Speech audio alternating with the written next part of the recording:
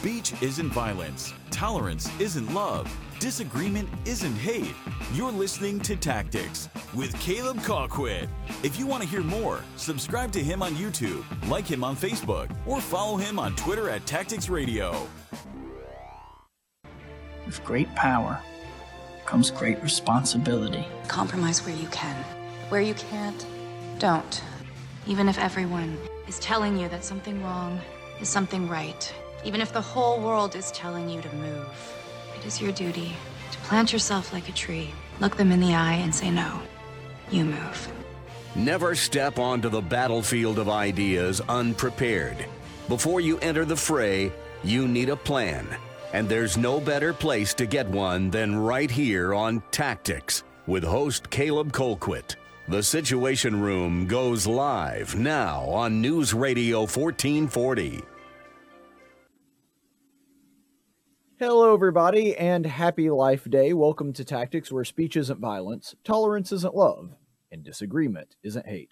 As always, I'm your host, Caleb Colquitt, and I'm happy to be with you wherever you may be listening, whether you're watching us on Twitch, on Twitter, on Facebook, wherever you may be watching us, even if you're on YouTube. You know, the dark cyber overlords over there are hard at work trying to ban me, but if you're watching us on there, we appreciate you watching there as well. So thank you so much for being with us this evening. And of course, Life Day is June 24th, so we're not broadcasting on Life Day itself, but we are broadcasting on Life Month. And I actually heard, and I wish I could take credit for this idea because I think it's fantastic.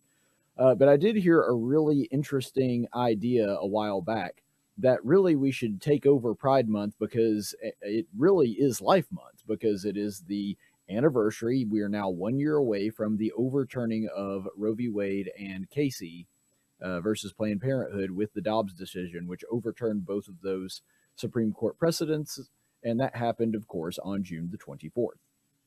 So now that we are a year removed from that, I did want to do a special episode sort of commemorating that, and wanted to also be in communication with you about some of the things. And a lot of people may not realize this, but the show that we did about the overturning of Roe, that we did in reaction to the Dobbs decision, that was the most watched and listened to episode we've ever had. It got over 1.6 million views, and those views are actually still climbing to this day. And so that's by far, it's not even close. I mean, it blew every other episode out of the water by an extremely wide margin. And I don't know if this episode is going to get anywhere near that level of attention. It very well may not. It may be because it's been a year now. It's kind of out of sight, out of mind. I don't know. But I'm not really doing this for the views. I'm doing it because I got so many compliments and people asking for me to do more abortion rebuttals. Because if you may recall, the structure of that episode was I went through 6 common abortion arguments people that are pro-abortion commonly make. And because of that, I went through and broke them down and explained why they're not actually good arguments and the easiest way to counter those if your friends bring them up. And that's really what Tactics is about. That's why the name of the show is Tactics, is because it is about really instructing you and equipping you with the information that you need to be able to have these meaningful conversations with other people, and also to make you think. Hopefully that's another thing that the show does as well, is that it makes you think about things that you may have not thought about previously. And so in keeping with that, we're going to be doing 6 more common arguments that the people on the left tend to use in favor of abortion. And when we go through those, I'll go a little bit more in detail. But right now, I kind of wanted to take a retroactive look back on a little bit redundant there. But just wanted to take a look back on what it looks like now that we are a year out from the Dobbs decision. We've now had an entire year where Roe v. Wade is no longer the law of the land, which is something worthy of celebration for sure. But, you know, I think it's also important to keep some perspective, and also to remember that this is not necessarily the end goal. That with the overturning of Roe and the way that the Supreme Court did it, which I agree with, they basically gave that right back to the states, which means the states, and, you know, by extension, the people get to decide, as opposed to the federal government just deciding one size fits all solution on the abortion issue for everybody. And so with that in mind, it's really incumbent upon us to have those discussions with our friends and neighbors and convince them to outlaw the abortion debate, from our state legislatures and our local jurisdictions and that kind of thing. See, that's actually what the overturning of Roe did. it took the decision-making process away from the federal government and handed it back to the people. And since that is where that decision-making process belongs, it's now incumbent upon us to make sure that there are people that align with the idea of protecting babies in the womb. And so just kind of giving an idea of where we are 1 year later is actually, and I know that this is going to be a bizarre thing to think about, the New York Times actually doing something worthwhile and helpful, but they're doing it for the opposite reasons of the ones that I was interested in it. But the New York Times actually put together this really helpful abortion ban tracker, and you'll see that they did it in the form of a map of the United States. So you'll notice there, and you can, freeze frame here if you want to get a better look at it, or you can search it on New York Times, but you can see kind of an idea of where we are. So the top two maps are essentially laws that were put in place after the aftermath, during the aftermath, I should say, of the Dobbs decision, and the states that have enacted bans, relative to the viability standard that was put in place by Casey. And then underneath you have another map that talks about those that have new protections. Now, the map is a little bit misleading, and I don't mean that the New York Times was trying to bamboozle you. Now, granted, they do that all the time, but in this case, they're not being dishonest. They're just trying to give some perspective, and I think that actually, if I were assembling a map, I would have done it exactly the way that they did. But it is a little misleading because the top two maps there that you see where the bans were enacted, and then the second map where the bans were enacted but then blocked by the courts, those are all things that happened in the aftermath of the overturning of Roe and Casey. The bottom map is one that these new legal protections, because you'll see there, the ones in dark green, the states in dark green, those are ones that not only is abortion legal, but, and by the way, abortion's legal in almost all of these states to some degree or another. It's just these are ones where they're legal in the bottom map that are at least to the viability standard, which is roughly 24-ish weeks. In other words, you can abort after that point, after where the Casey standard was in these states. Then the ones that are in dark green actually have what they call new legal protections, or in other words, they make it easier for you to kill your baby. That's what the more honest way to label that map would say. So you can kind of get an idea of where we are, and essentially doing a breakdown of it real quick, this means that there are 11 states that have effectively banned abortion. There are 3 that have banned abortion with some exceptions. So in other words, these are the states that do have some kind of ban, but there is a ban that, may have exceptions for things like rape, incest, and, regardless of how you feel about those, I can get into that later if you want to. But ultimately, whether you agree with them or not, those are 3 states that have some kind of exception with their bans like that. And then 6 have restricted abortion before the viability standard. So these are states that increased their restriction on abortion beyond the point where they were allowed to under the viability standard, which was set by Casey versus Planned Parenthood. So that means total, there are 23 of the 50 states that have restricted abortion past the Casey standard, which really is good news. I mean, any way you look at it, that is good news for the people that are pro-life and want babies to live. That out of the 50 states, almost half, not quite half, but very close to half, have put up some new restriction beyond what they were allowed to do with the Casey standard. And so that is a W. However, and I would love to just sit here and talk about it's all sunshine and rainbows and we got rid of Roe, and so we did our job and now babies are safe and we don't have to worry about it anymore. We won this victory and now we can move on to, I don't know, taxation or something like that. I would love to be able to sit here and tell you that, but that would be dishonest. It is a big win. I do not want to detract from that. The fact that there are 23 states that now have stricter abortion laws than they did under Casey, than they were allowed to do under the Casey standard with the Supreme Court, is a massive victory, and we should all be patting ourselves on the back for that if you were one of the ones that was on the front lines fighting for that.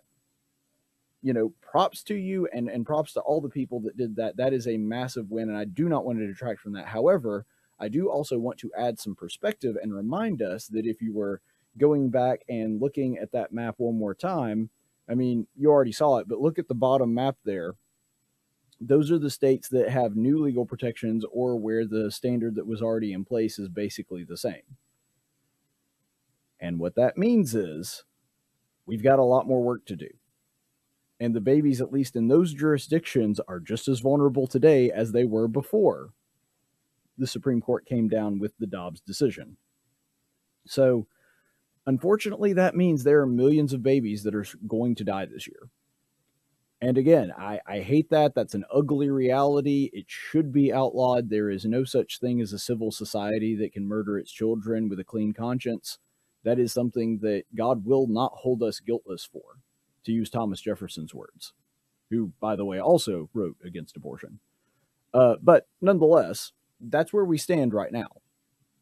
And in those 19 states, babies are in just as much danger as they were before the Supreme Court decision came down. And what does that mean? That means ultimately that we have a lot more work to do. And then you also have to consider, because we have freedom of movement in this country, which, I mean, generally speaking, is a good thing. It's a thing that I approve of, that we're able to move around from state to state without a whole lot of paperwork or having to show passports or anything like that. That's a good thing, but it also means that abortion tourism is happening. And we've already seen cases of this. We've seen in some states the abortion rate is going up, and that's not because more women in that particular state are getting abortions per se. I mean, obviously that's probably the case just because of the way that population works, but it also has to do with the fact that most of the states where that has been an increase are near a state where abortion has been restricted in the 23 states that we've talked about that have moved back on that. And so that does go to show you that there are some women that are just going out of state to get their abortions. So it's very, very imperative that we do everything we can to make sure that abortion is illegal in all 50 states. But I did want to give you some encouragement before we move on. And this comes directly from 1819 News. And this was done really in reaction to the 1-year anniversary of the Dobbs decision. And it says here, the report explains, this is a report on abortion, that states whose abortion rates fell following the overturn of Roe v. Wade accounted for roughly 22,000 fewer abortions, and pro-abortion states saw their abortions tick up by an aggregate of about 12,000, as women traveled outside their pro-life states to kill their preborn babies. The report went on to say that, quote, offset increase in abortion in some areas wasn't enough to make up the shortfall in abortions nationwide. Instead, pro-life laws appear to have prevented more than 10,000 abortions across the country. That's 10,000 first birthdays that never would have happened otherwise. That is priceless. Amen. Forever and ever, amen. On that one, that there are 10,000 babies that 1 year later are alive today that would be dead and have their body parts senselessly thrown in some kind of bio-waste dumpster were it not for the overturning of Roe v. Wade. So praise God for that.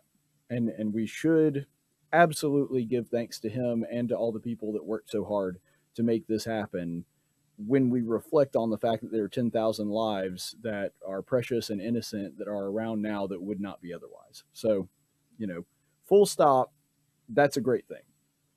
We do have more work to do. And I want us to be constantly aware of that this is really the beginning of the battle, not the ending of it. All Roe did was tie your hands behind your back to where you really couldn't fight. And now your hands are unbound, but the fight is still going on.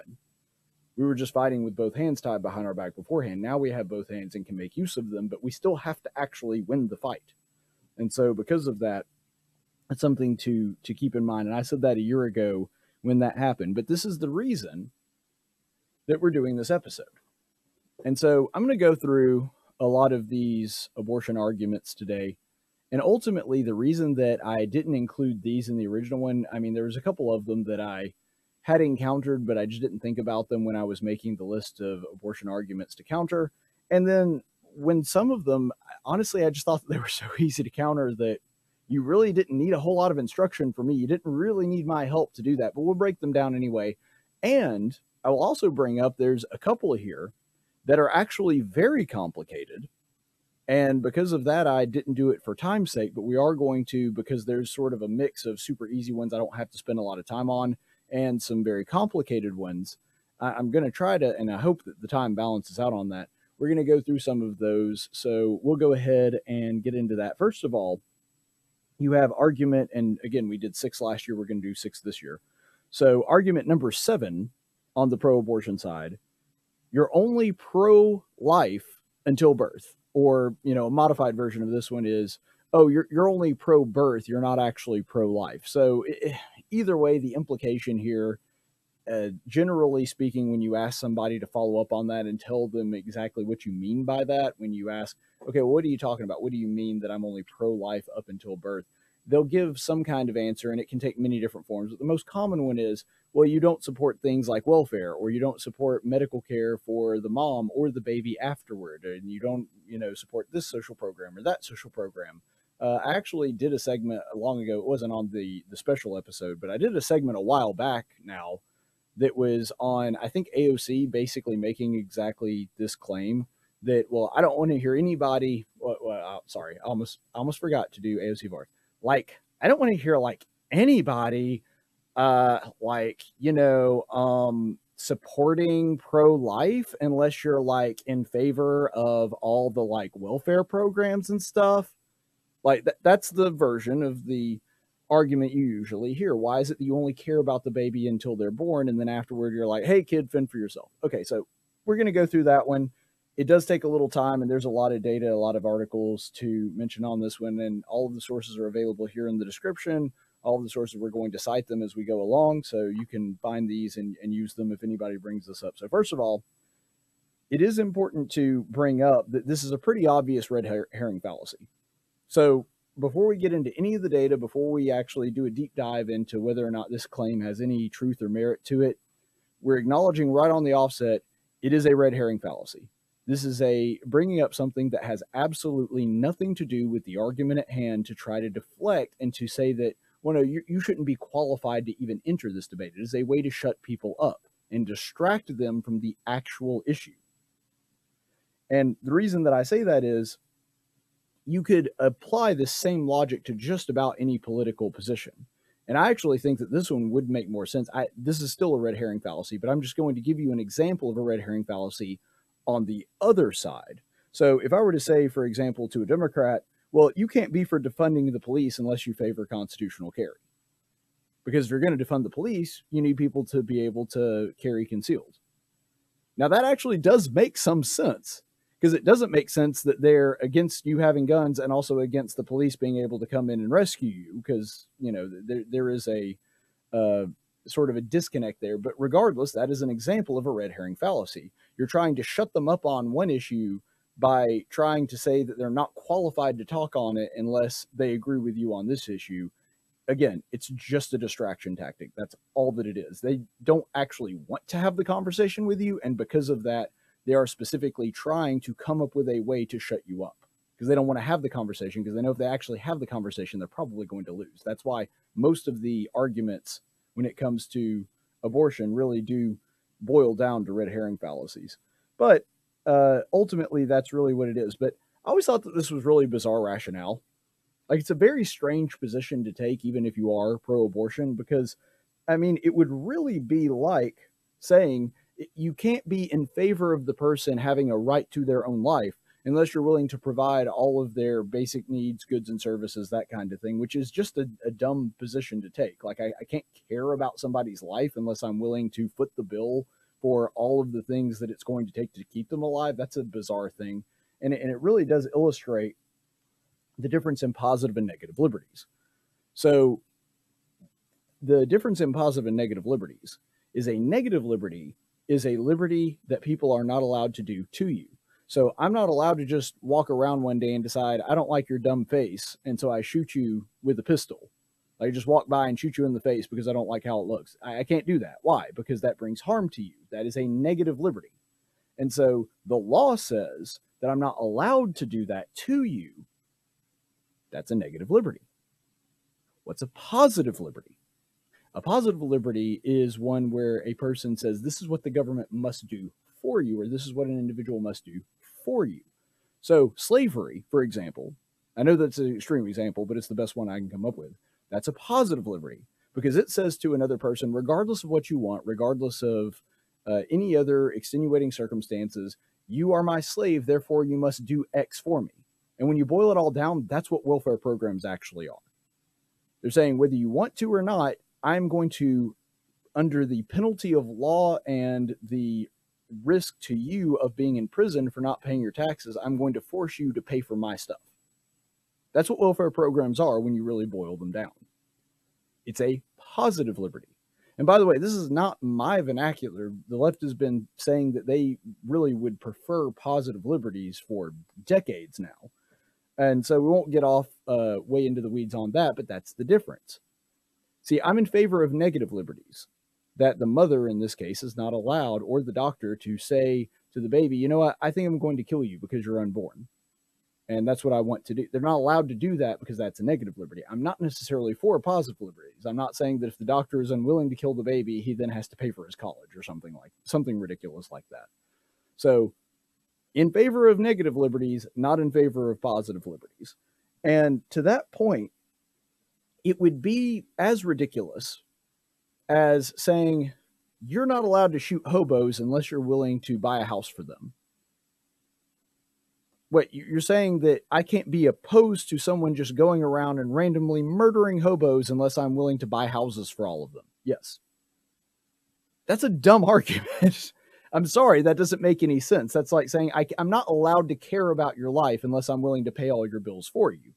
And so we're dealing with exactly the same thing when it comes to abortion. And so it really doesn't make any sense on its face, but even ignoring all of that, even ignoring the fact that it's a very obvious distraction tactic, that it's very obviously just a tool that's designed to shut down the conversation, not actually flesh out the conversation or talk about these ideas. Let's just ignore all that for just a second and go through whether or not the claim is actually true that Christians and pro-life people generally are people that don't really care about the baby.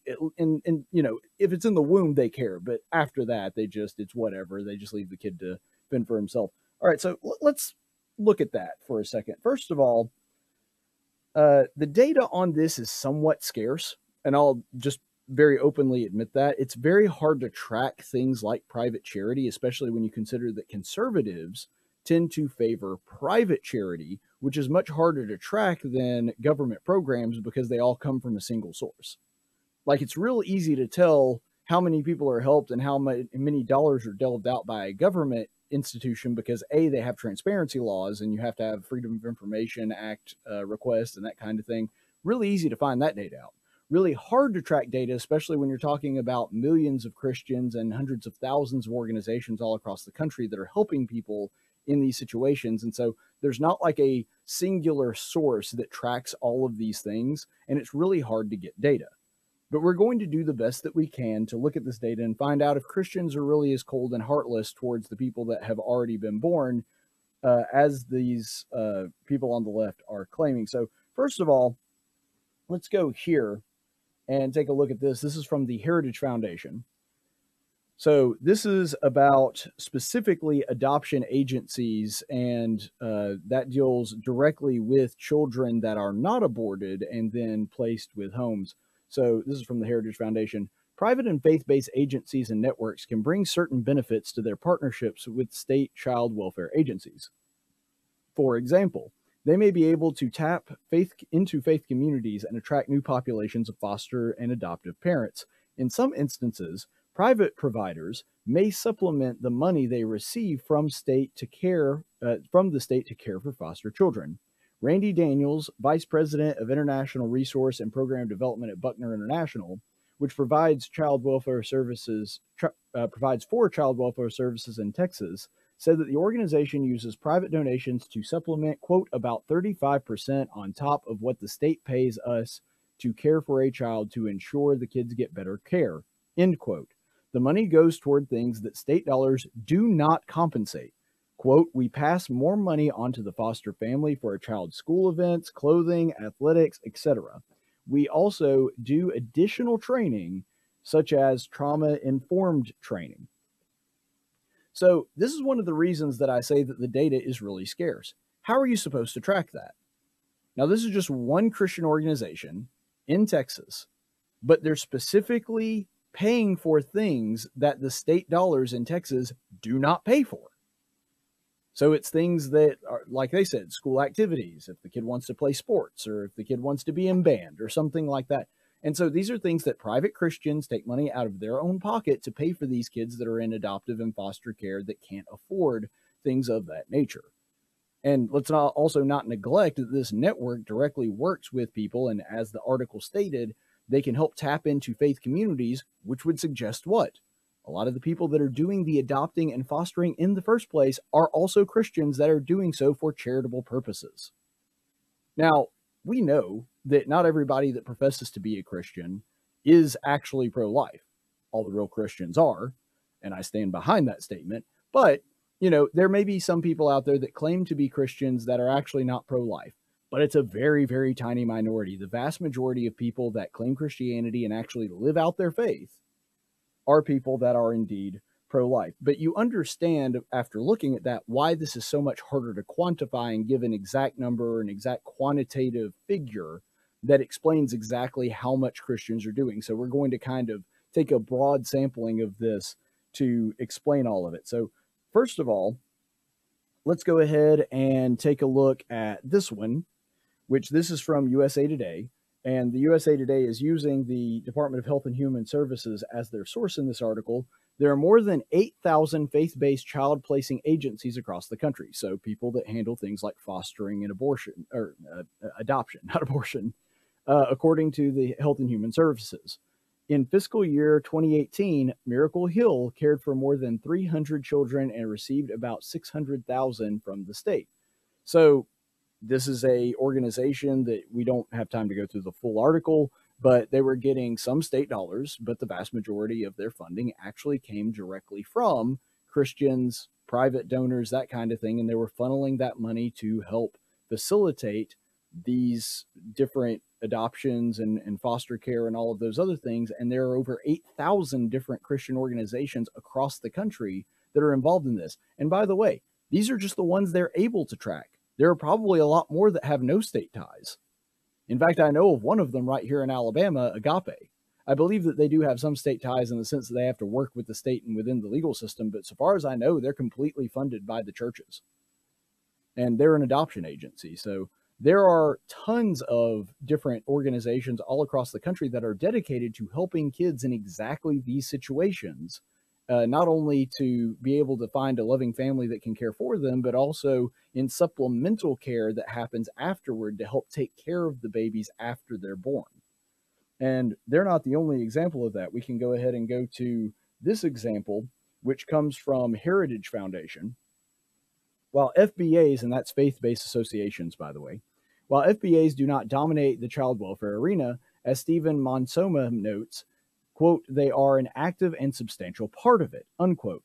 Catholic Charities alone provide adoption services to over 82,000 children from 2006 to 2016. In 2016 alone, Catholic charity agencies around the country served about 10,500 children through foster care and adoption services. And so it goes on to talk about that as well. But ultimately, you're seeing there a very consistent pattern.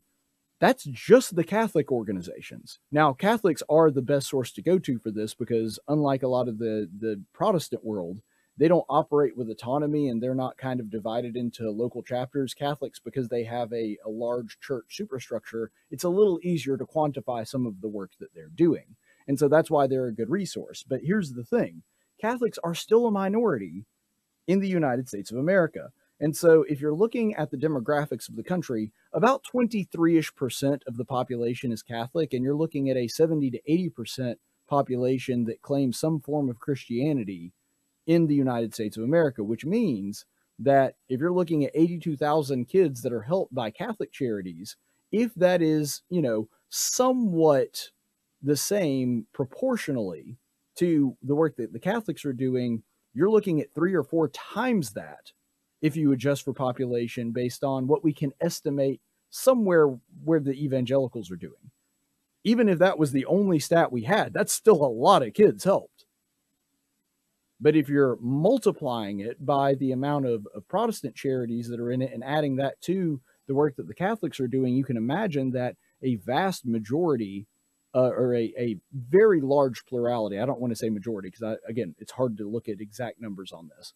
I would estimate a majority, but I don't know that. there is a pretty big plurality of children that go through these services and are helped directly by faith-based associations.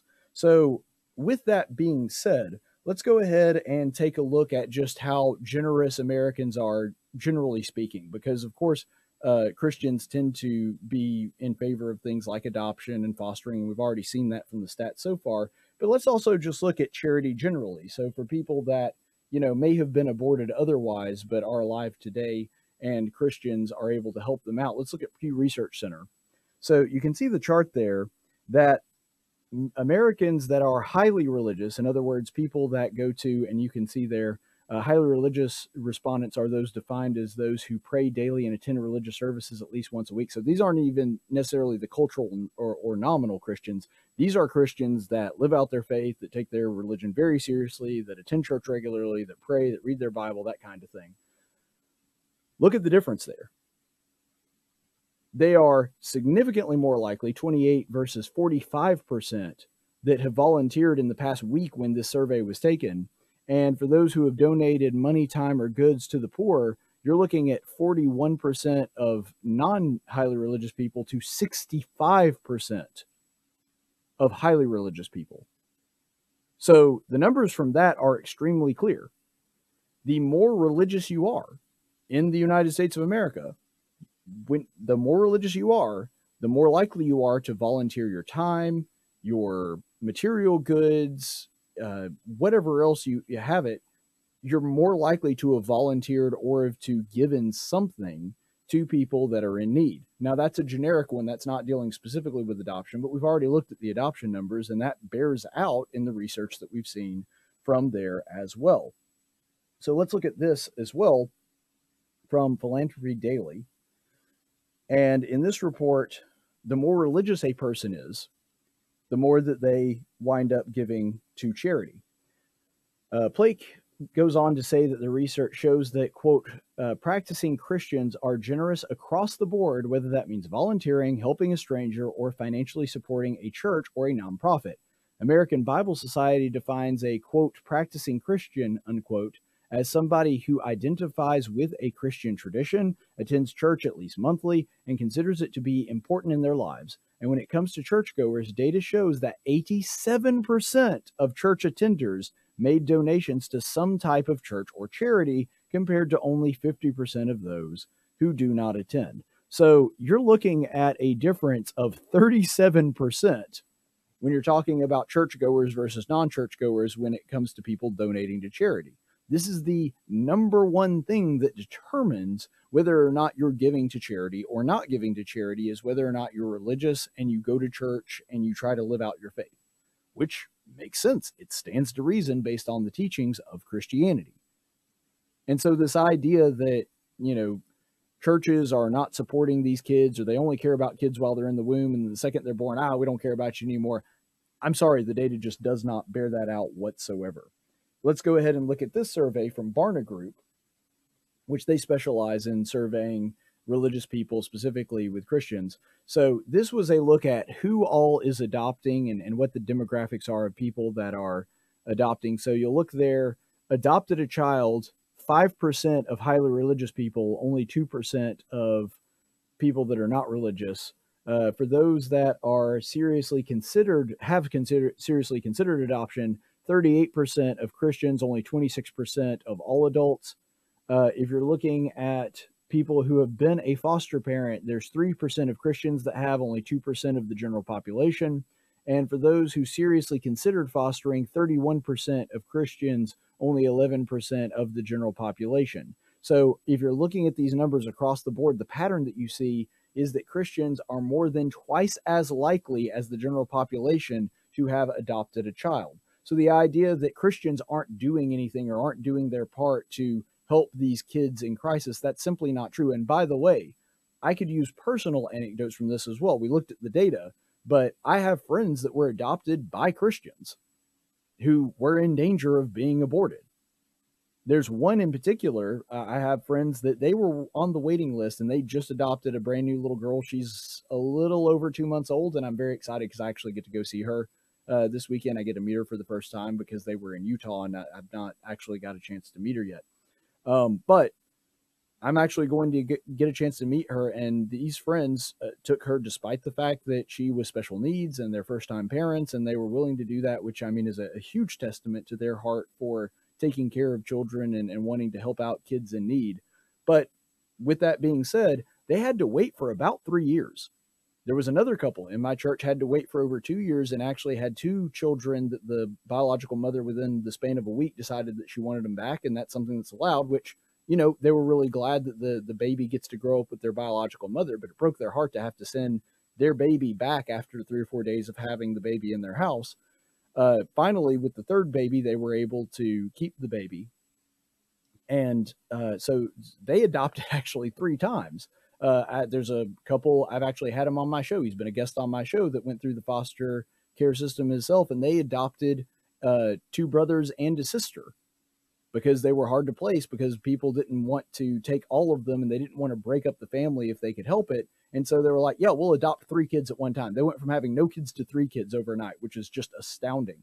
But I could go story after story after story after story about this. People here at Faulkner, people at Dalraida Church of Christ, at 10th Street Church of Christ. But the point is, if you are somebody that's religious, you know that that is the case, that Christians are people that have to wait a very long time to adopt, and they're still willing to do it despite the cost, despite the wait, all of those things. The idea that there would just be, if we got rid of abortions, that there would be troves and troves of babies with nowhere to go and just winding up in the foster care system, it's just not true. The last stat I saw, if I'm remembering my stats correctly, there are 27 parents waiting for a baby to every 1 child that's adopted. If we outlawed all abortion tomorrow, we would still have a surplus of parents waiting to adopt. So the idea that these babies, if they were born, would be unwanted and not have loving homes to go to, it's simply not true. The data does not support that conclusion.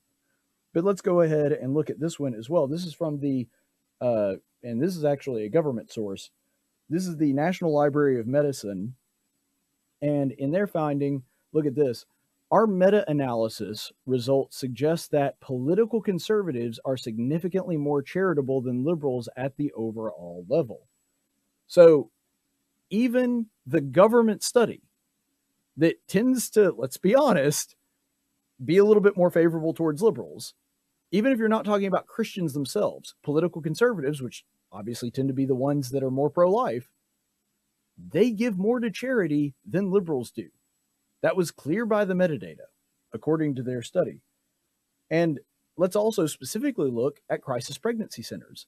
These are ministries that are set up largely by Christians specifically to help women in exactly the circumstance that they're talking about women that are scared and have an unwanted pregnancy. Well, that's the purpose of crisis pregnancy centers. It's the reason that they exist. And Christians have set up these ministries all over the country to help women in these situations. So let's look at this one. And this is, again, from the National Library of Medicine. It says CPCs, so crisis pregnancy centers, have been around since the late 1960s, primarily in states that permitted abortion, but their numbers grew significantly during the 1980s and 1990s after the national legalization of abortion. According to the National Abortion Rights League, an advocacy organization committed to ensuring abortion access, there are an estimated 2,500 crisis pregnancy centers in the United States compared to 800 abortion clinics. So what we're looking at here is that across the country, 2,500 crisis pregnancy centers set up by Christians largely to support women in exactly the scenario that liberals are telling us that Christians and conservatives just don't care about. Let's go ahead and look in this same article from the National Library of Medicine. Let's go down here. Oh, while CPCs have a right to exist and can provide valued emotional, spiritual, and maternal, e.g. diapers and formula, support for women, they go on to say they often engage in practices that are dubious at best and unethical at worst. And then it goes on to say basically that it doesn't like the fact that these crisis pregnancy centers tell women that they don't have to have an abortion and they try to talk them out of it, which is true. I mean, that's part of the purpose of crisis pregnancy centers, which I applaud. That's the right thing for them to do. I do think it's hilarious that they get mad and huffy. It's like, how dare they tell women that they have other options other than killing their baby? It always has struck me as really weird that liberals get very upset at the prospect that babies might, live. It seems a weird thing to dislike. But regardless, you can actually see from this article that it's a very anti-crisis pregnancy center article, and even they had to admit that they provide valued emotional, spiritual, and material support, including things like diapers, formula, and other support for women. And then it says in the next paragraph here, most crisis pregnancy centers are affiliated with evangelical Christian networks and national anti-abortion organizations. So there you have it, right from the horse's mouth, from an pro-life article, an article that is very in favor of the abortion industry. They had to say, yeah, there's about 2,500 of these things. They're run almost exclusively by people that don't like abortion and people that are Christians and evangelical. Oh, and they also provide a whole lot of support for women across the country that even we have to say is valuable, and that they provide a valuable service for all of these women, including things like counseling, like, different things, diapers, formula, all of these things that they may need for a baby. They do all those things. So I want you to contrast that with, for example, Planned Parenthood claiming that, only 3% of what we do is abortions. And then even the Washington Post, a far left-leaning publication, had to say, yeah, that's a bald-faced lie. We're giving that 4 Pinocchios. Abortion is pretty much all that they do. Whereas crisis pregnancy centers, even their opponents had to admit, yeah, they do actually give an awful lot for things like formula and things that the moms might actually need. That's a pretty stark contrast. And it proves the point that I've been saying this entire time, that Christians actually, yeah, they do kind of care an awful lot about the babies and the moms. And it's not just about preventing abortion, but also improving the quality of life for these women that are in crisis. And I've always found it very ironic that despite all of this, it is the pro-abortion crowd that is standing in the way of women getting this kind of help, that are standing against these charities. And you don't have to take my word for it. Go ahead and take a look at this. This is from Heritage, Illinois, which, by the way, a blue state. Illinois is one of the most prominent examples where FBAs, that's faith-based agencies, have been compelled to cease their child welfare services. In 2011, Illinois told child welfare providers they must be willing to place children with same-sex couples regardless of religious beliefs that might prohibit them from doing so. Catholic charities, remember the same one that we were talking about earlier in the show, had provided care to 82,000 children. Catholic Charities, one of the most prominent networks affected by this policy, was forced to end its contract with the state. An estimated 2,000 to 3,000 children were displaced from faith-based associations because of this, and the state shuffled them into other agencies. So the left, because of their insane sexual agenda, where they're trying to promote homosexuality, has gone so crazy and so radical on this, they were willing to strip children out of care that they were getting from Catholic agencies basically for free, in order to put them and shuffle them around into government agencies that they felt would provide care at taxpayer expense, by the way, instead of letting the private charities take care of them. And I mean, for kids that already have issues with being displaced, that seems pretty heartless and cruel to me anyway. But, no sense of corruption or no reason other than just, well, we don't like the fact that they're not going to place people with gay couples. There you have it, though. That's how insane these people are. It's funny that they'll say Christians are the ones that don't care about the kids, but then they'll overtly do things that are not in the kids' best interest as long as it fits their political agenda. And by the way, that's not the only example of that. The same article from Heritage goes on to say this. In 2010, Washington, D.C. ended its partnership with Catholic Charities.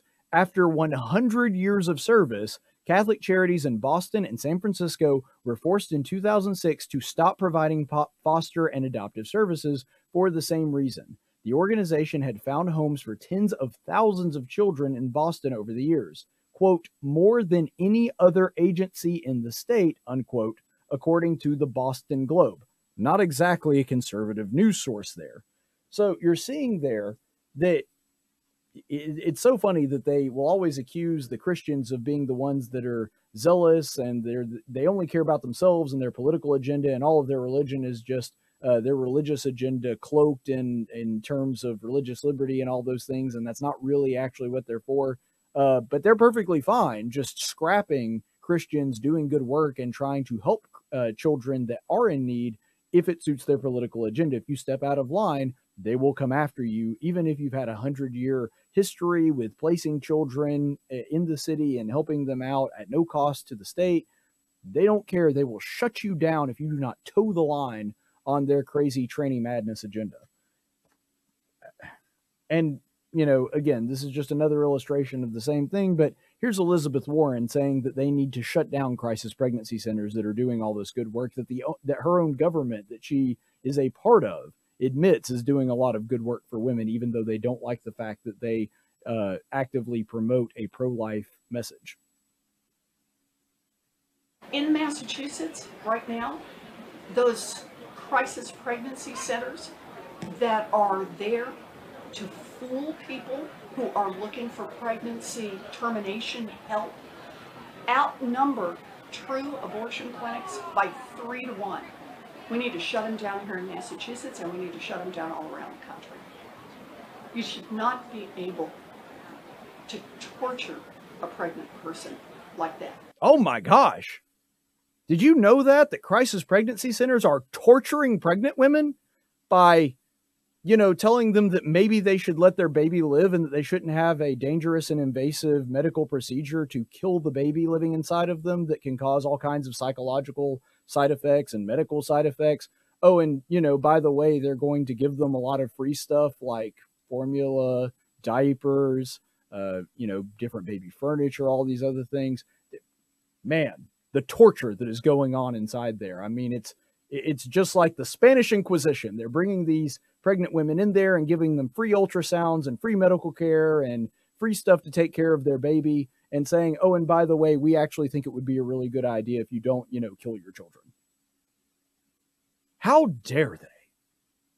But this is how the left thinks. They would rather, to suit their own political agenda, shut down people that are doing charitable work at no cost to them just because it doesn't fit their agenda. It doesn't fit the narrative. You see, they are the only ones that are allowed to care about moms, and the only way that you're allowed to care about those moms is to tell them that they would be far better off if they just killed their babies. I don't know what kind of crazy backwards universe you're living in if you can actually think that that is the best thing for a mom in crisis, but apparently that is the case, and you want to actively stop people from helping women in other cases. You know, the reverse of this argument that I've heard people on the right making for a long time when it comes to things like Planned Parenthood, we already talked about. Even the Washington Post had to say, give 4 Pinocchios when they said, oh, only 3% of what we do is actually abortion.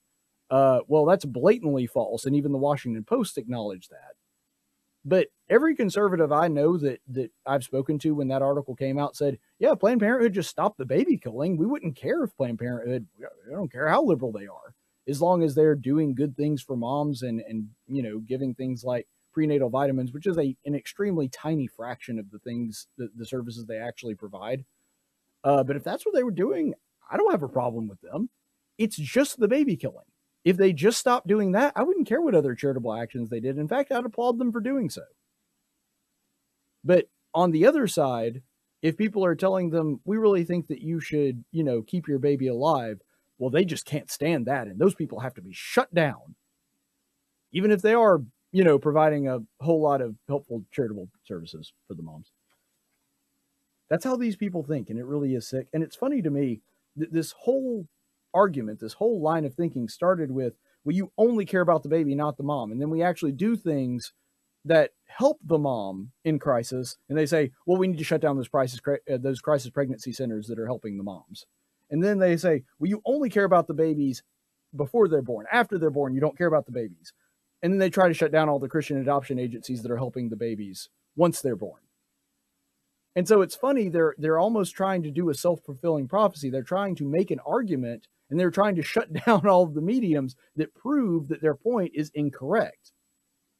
See, they'd rather shut down the argument than actually have the discussion, and they'd rather paint you as some kind of heartless monster rather than allow other people to see your good deeds and just judge for themselves who's on the right side and who's not on that.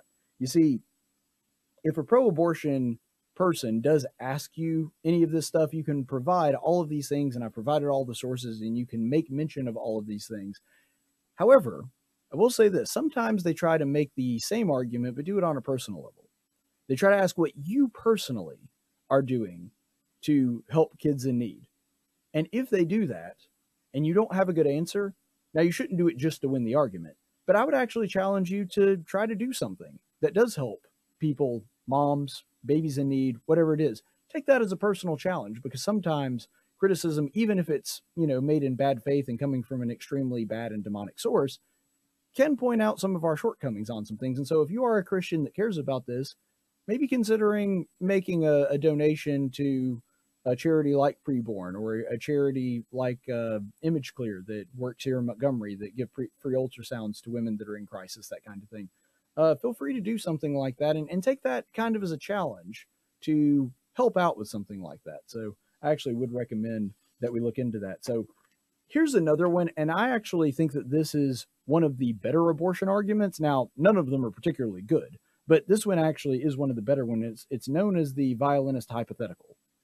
So this is a thought process, a thought exercise, if you will, in whether or not abortion and outlawing abortion is good. So essentially, this is the way that the argument goes.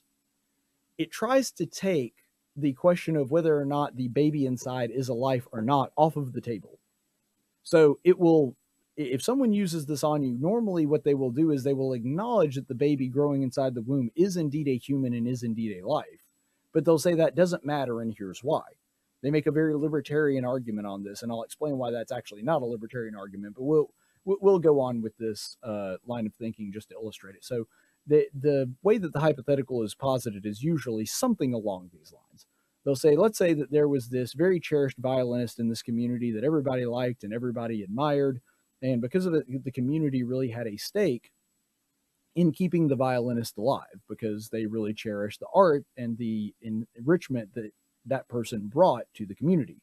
Well, one night the violinist is in a terrible car accident, and there's only one person in the town that has the blood type that person needs to survive.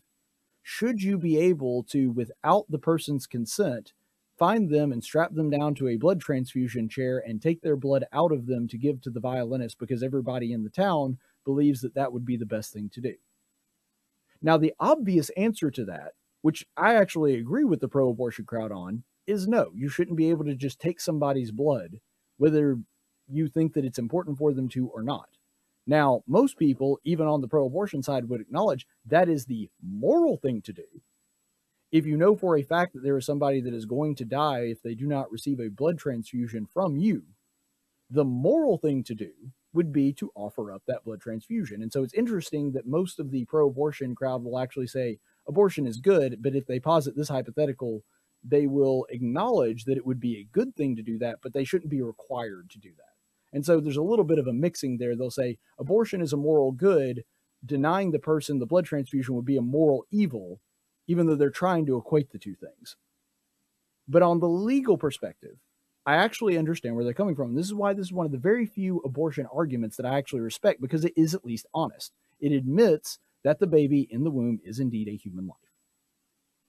And if you're saying that, and I wholeheartedly agree with the analysis in that particular scenario, and I actually don't have a problem with thought exercises. I like them. I think they're actually kind of fun, and I think that it can show some of the flaws in your argument.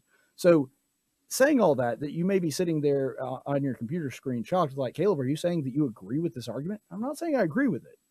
I'm saying that I respect it because it is at least honest. Now I'm going to explain to you why that analogy does not work in the context of abortion. Well, first of all, before I get into that, I will say that it actually does show the superiority of the libertarian mindset, because abortion is basically the one issue that almost all Democrats agree the government should have hands off. The government should not interfere or intervene in any way, that they actually prefer small government in this one very specific context. Now they prefer large, intrusive government in basically every other facet of life. except for this one very specific issue of abortion. And on that one issue where they actually do have a libertarian argument, they seem to always default back to that. They actually do say, okay, well, it would be better if the government didn't get involved here. Get the government out of my body, out of my medical decisions. Perfectly fine with jabbing you against your will, but they do, which is weird. But they do actually have a libertarian argument on that. And I think that shows the superiority of the libertarian argument, the fact that they try to default back to it whenever they can in this one scenario where it actually works in their favor. However, here's the problem with the violinist hypothetical. Morally, it's true that the person should volunteer to help. But if that's morally correct, how can you justify the shout your abortion mentality that seems to be so prominent on the left right now? For the longest time, even in my lifetime, the earlier part of my lifetime, the whole safe, legal, and rare thing was sort of the watchword of the day for the Democrat Party. And every time they did talk about abortion, they talked about it as a terrible, evil thing, but that needed to be made available, basically a necessary evil, just so if there was a bad scenario that came up, that was a right that was protected and an option that was available to them. However, here's the problem with that scenario. The person with the rare blood type in that particular scenario, they didn't do anything to put the violinist in that situation. They didn't. They were just sitting there minding their own business when the community called upon them to do something against their will. So I would like to actually adjust the scenario a little bit. What if the person that was supposed to be giving the blood transfusion was driving? And what if they were doing so recklessly? And they're the one that caused the accident that led to the violinist being in the state that they're in. Well, now all of a sudden that actually changes the scenario quite a bit, doesn't it? Because now the person that has the rare blood type has a obligation to make rectification for them. And this is something that goes all the way back to ancient law. I mean, we're talking about Old Testament law in the book of Leviticus. We're talking about, the ancient Mesopotamian laws that we can read in cuneiform and all of those things, back to ancient Egyptian law. There is this idea that if you are the person that causes injury upon another person, then you're the person that is responsible for some level of restitution. So, for example, in the Bible, it is if you cause the death, even accidentally, of your neighbor's livestock, you were supposed to restore that, make a restitution and restore that person's livestock to them by giving them one of your own. And so that's something that from a legal and a moral perspective, the person with the rare blood type, if they were the person that caused the violinist to do this, they should be legally obligated to have their blood taken because they were the one that caused that situation to arise in the first place. As long as it's not going to cause any kind of like permanent injury to them or something like that, that's actually something that would be legally justified in that very specific circumstance. And let's actually add another element to this thought exercise. What if not only the violinist had put that person in that situation, but the reason that they share the same blood type and they have a similar genetic code is because they're actually that person's parent. Now, that might not change the legality, but I mean, what would you think about somebody that if they had their child, the violinist, in that situation and they refused to give them a blood transfusion? Well, I mean, that wouldn't be a shout your abortion moment for sure. You wouldn't go around being proud of the fact that you exercise your bodily autonomy and you basically caused a car accident that caused your child to be on death's doorstep, and they said, well, we can save them with a blood transfusion from you, and you refused. You'd think of that person as being scum of the earth, and you'd be right. And so once you change the parameters to make it a little bit more similar to an actual abortion scenario, all of a sudden that hypothetical doesn't look nearly as appealing, does it? Furthermore, and this is really the big kicker, every single time, and this is why I say the adjustment of that hypothetical is important, every single time a person has sex, they are consenting to pregnancy with no exceptions. Now, I get that rape is a different thing, and that's a whole other discussion, and I've actually talked about that in my last video. I recommend you go back and watch that video with the rebuttal to the rape argument if you're interested in that, so I'm not going to replow that ground again. But in this hypothetical, if you're talking about something that is going to be a one-to-one comparison with 98% of the cases when it comes to abortion, you would have to have it where the person is the one that put the violinist in peril of their own life. And that is exactly what a person does when they consent to have sex with someone. They're consenting to the possibility of a pregnancy every single time. And it's also the reason that if you look back on my video a year ago where I was rebutting another abortion argument, I talk about the responsibility of the man. The man should also be held legally responsible for the life that he had a hand in creating. Yes, the baby is growing inside the mother, but that's just as much his baby as it is hers. And there should be legal and financial consequences for that. Because every single time, with no exceptions, when you are having sex with someone, you are consenting to at least the possibility of a pregnancy. And if that pregnancy results, you should have to deal with the consequences of that action. Now, that may just look like carrying the baby to term and putting it up for adoption. That's perfectly okay. That may look like you being on child support for the rest of your life for that child, even if you decide not to stay with the mother. I'm perfectly okay with that scenario too. And I think that's actually what should happen if she decides to raise the baby. You ought to have to financially support that woman from then on. But my point in all of that is, once you actually start to fiddle around with the hypothetical and make it more like an abortion scenario, suddenly the hypothetical doesn't look like such an ironclad argument on this. And also, there's something to consider here. A blood transfusion is also an artificial medical process. Pregnancy is a natural process. So there is a difference there as well. Blood transfusions, though they're great things and have saved probably no telling how many millions of lives, they are something that a medical personnel must do to you to save somebody's life. The opposite true is in the case of an abortion. Abortion is a medical personnel invading the body and stopping a medical or a natural process by means of medical intervention. Again, that's the difference between positive and negative liberties. That's somebody invading your body and stopping the process rather than repairing your body from some kind of injury that it has incurred. And so that also is part of the reason that it's not really a one-to-one comparison when it comes to this hypothetical. And this is actually the main reason that I think the whole forced birth thing is a stupid phrase. Like the idea that the government is forcing birth upon you because you had sex and got pregnant.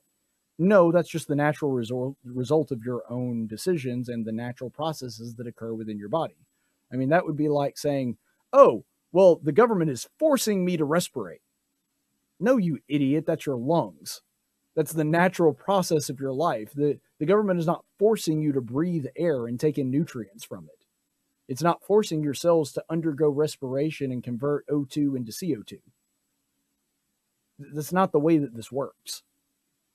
And so the idea that it is some kind of forced birth is dumb because, again, that's the difference between a medical intervention to solve some kind of injury and a medical intervention to stop a properly working natural process.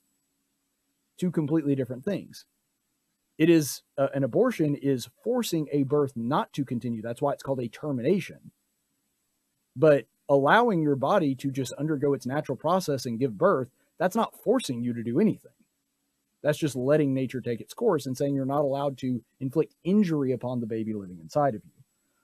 So I actually propose, if you come up with something like this, because I think that this is actually one of the very few abortion arguments I do have some respect for, because at least it is honest, I propose an alternate thought exercise that I think better illustrates the pro-life position. So let's say, for the example, that I'm somebody, and I actually have done this before because I worked on Auburn's low ropes course, and so I have a little bit of training in this scenario, not with rock climbing specifically, but with working with ropes and acting as somebody's anchor and belay. So let's say that I'm out with one of my buddies, and we're on a cliffside, and I say, okay, you can rappel down that cliffside, and I'll stand up here and I'll act as your anchor. And then he gets about halfway down, And I decide, you know what? I don't like the fact that he's using my body anymore. Bodily autonomy, it's my body, my choice. I can do what I want to. I'm just going to cut this cord so that he can't use my body weight anymore to support his life. Okay, that's murder. Now, if he were rappelling down the cliffside by himself and had tied himself to something else, and all of a sudden his rope comes loose, if I don't save him, that's not murder. It's immoral, but it's not murder, because he did that of his own free will and he wasn't using my body. Once I've entered into a contract, which is what pregnancy is, again, when you have sex, you're consenting to the possibility of pregnancy. Once I've entered into that implied contract with him that if you propel down this cliffside and use my body weight as a counterbalance to that, then I can't just cut him loose whenever I decide to. Once he's returned to safety, I can remove that weight from my body, but I'm not allowed to just decide halfway through, yeah, I don't like the fact that he's using my body weight anymore. Snip. Nope, that's not the way that works. I am obligated to allow him to use my body because I already entered into that contract with him and consented to it until he is able to get safely either down or back up on the cliffside, and I can safely remove it without any injury to him.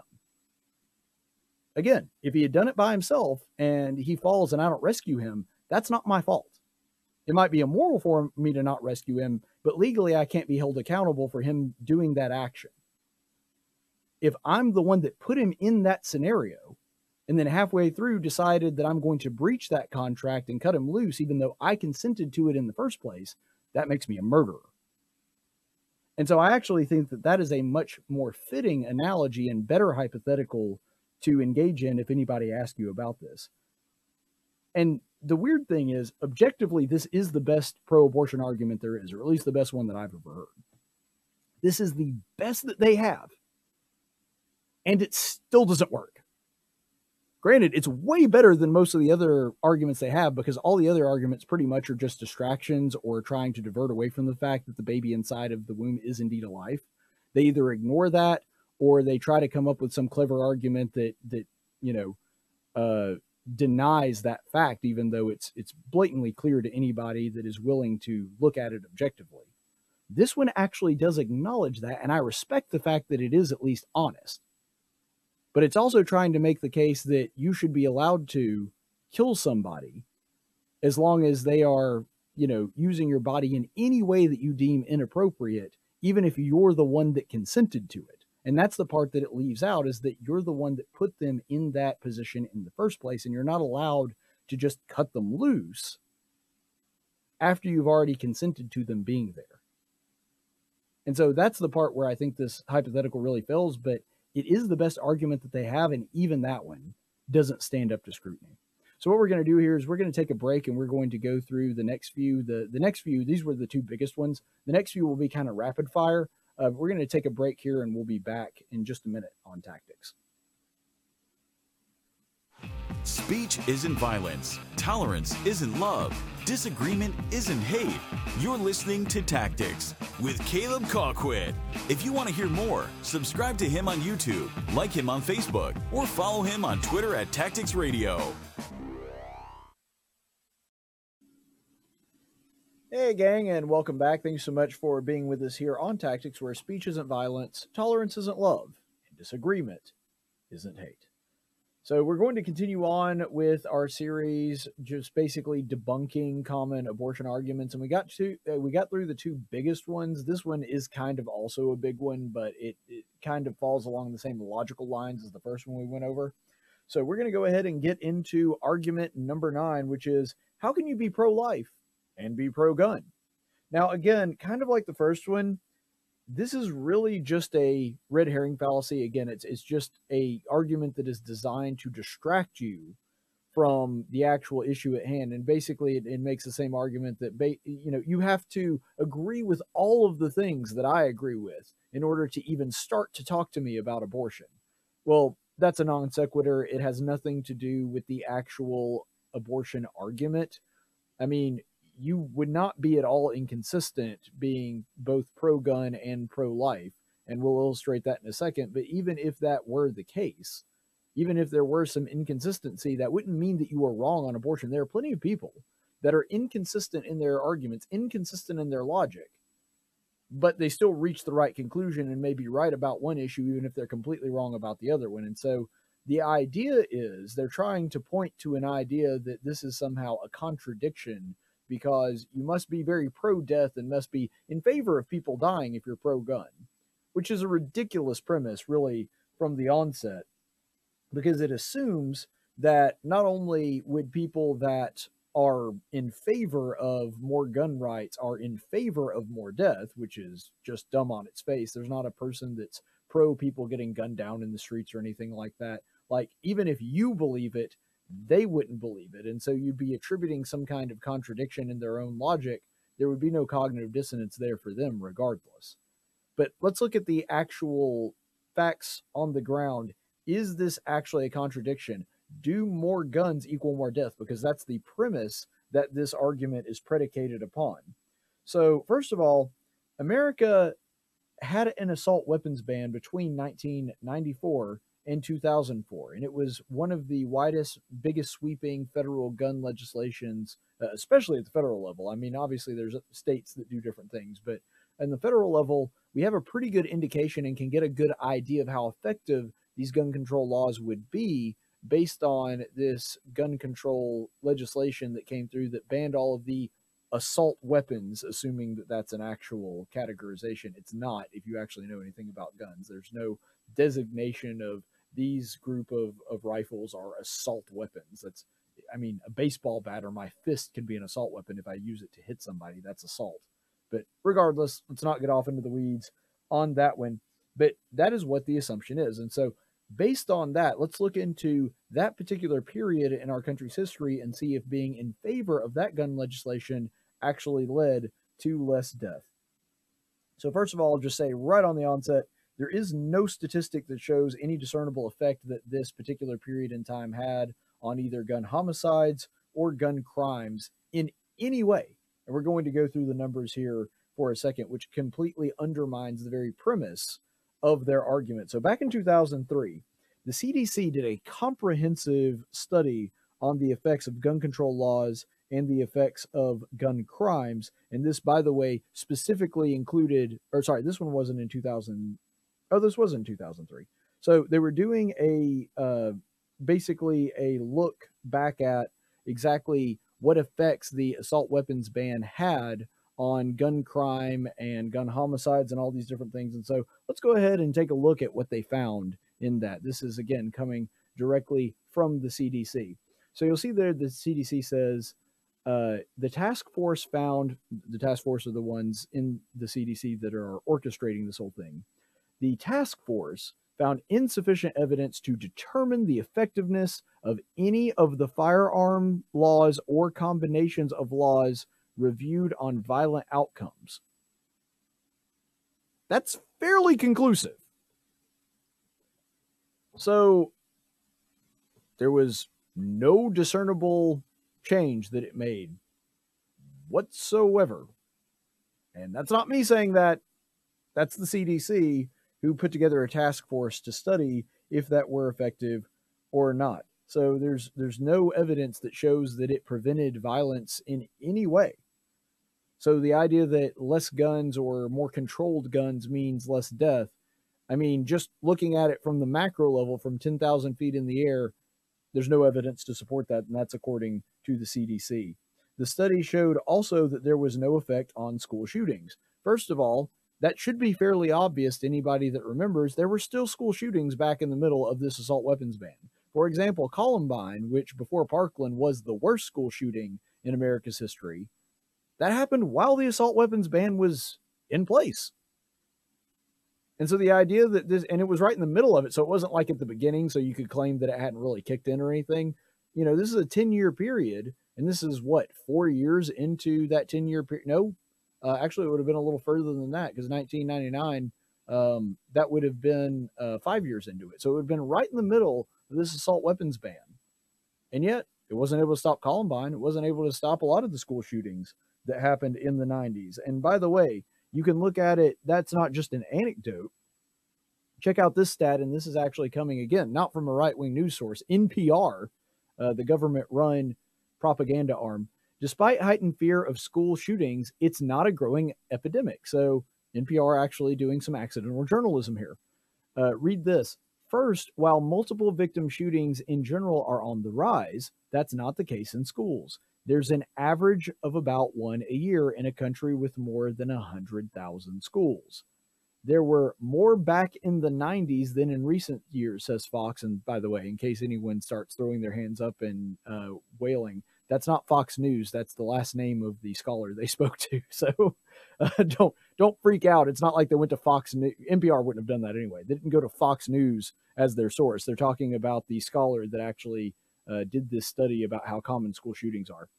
For example, in one school year, according to this scholar, 1997 through 1998, there were 4 multiple victim shootings in schools. Second, the overall number of gunshot victims at schools is also down, according to Fox's numbers. Back in 1992 to 1993, that school year, about 0.55 students per million were shot and killed. In 2014 to 2015, that rate was closer to 0.15 per million. So that means, statistically speaking, back then, you were about 4 times as likely to die in a school shooting. Now, we're talking about extremely rare events. The odds of you dying in a school shooting in the 90s were very, very, very low. I'm not saying that that was, like half the kids at your school you wound up not graduating with because there were school shootings at every other school. That's not the way it was in the 90s. However, if you're looking at it by the numbers, these are still astronomically low occurrences, but they were 4 times as common in the 90s than they were in the mid-2010s.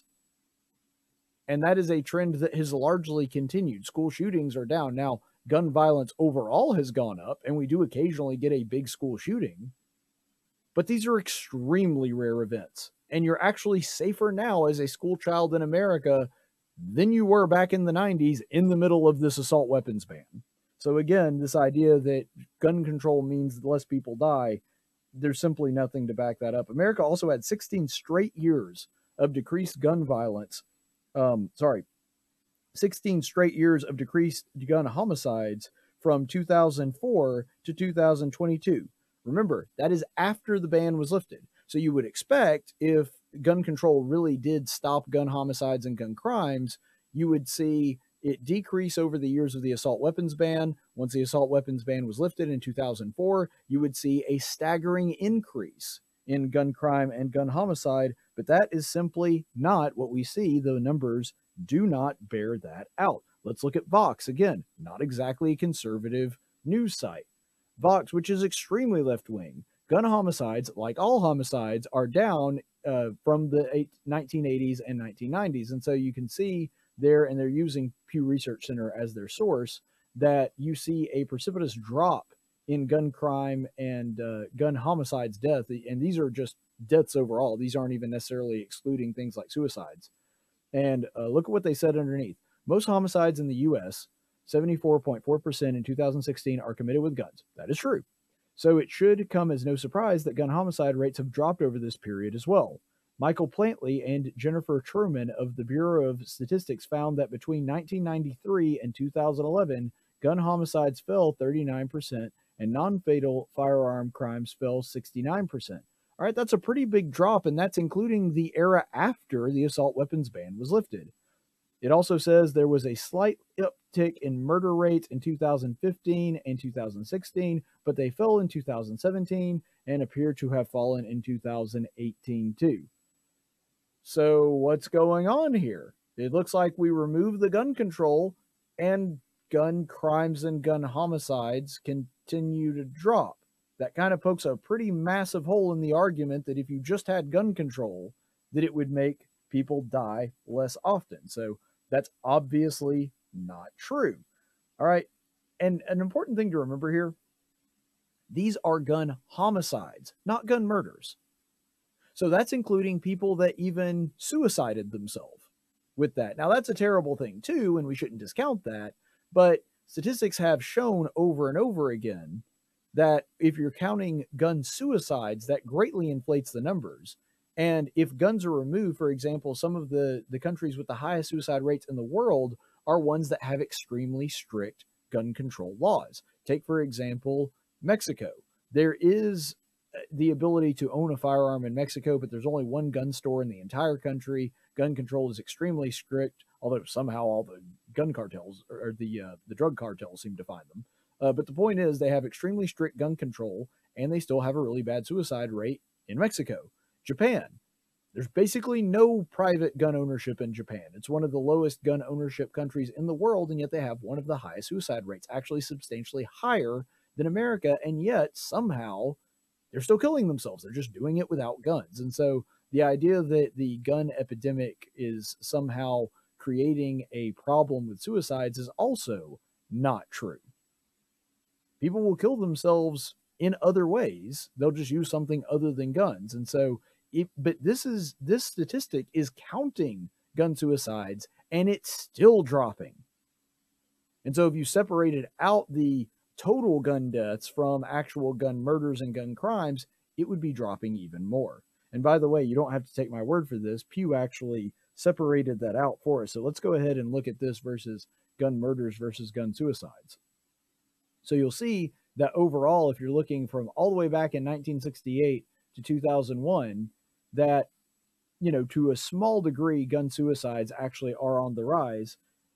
But gun murders spiked in about 1992 and then took a nosedive. And you might say, well, maybe that was because of the assault weapons ban. Except the assault weapons ban goes away, and it's still staying pretty low. In fact, it's staying pretty close to 1968 levels. Now, suicides, of course, are tragic, but America's roughly the middle of the pack on suicides. And so that doesn't really play into the gun debate or whether or not guns create more death at all. But from 2004 to 2014, murders are pretty close to 1972 levels. You're talking about 40-year lows, despite the fact that this is after the assault weapons ban was lifted. And in 1972, you have to also keep in mind, the U.S. population was around 212 million. So we're seeing gun levels after the assault weapons ban is lifted remain pretty close to 1972 levels, despite the fact that there was a 53% increase in population. This is not adjusted for population. This is just raw numbers. And so we're having the same amount in raw numbers, of gun murders in America in the era after the assault weapons ban was lifted as we did in 1972, when we had way less people. Which means that per capita, gun crimes were actually down from the 1970s. And so they keep trying to push forward this narrative that if you're pro-gun, you must just be okay with people dying. But the numbers simply do not bear that out. Notice also that if we'll go back to this chart really quickly, I do want to point one other thing out. So let's look again at the gun murders compiled by Pew Research. You'll see that there is a spike in recent years. Do you notice where those spikes are? They're in 2015 and 2020.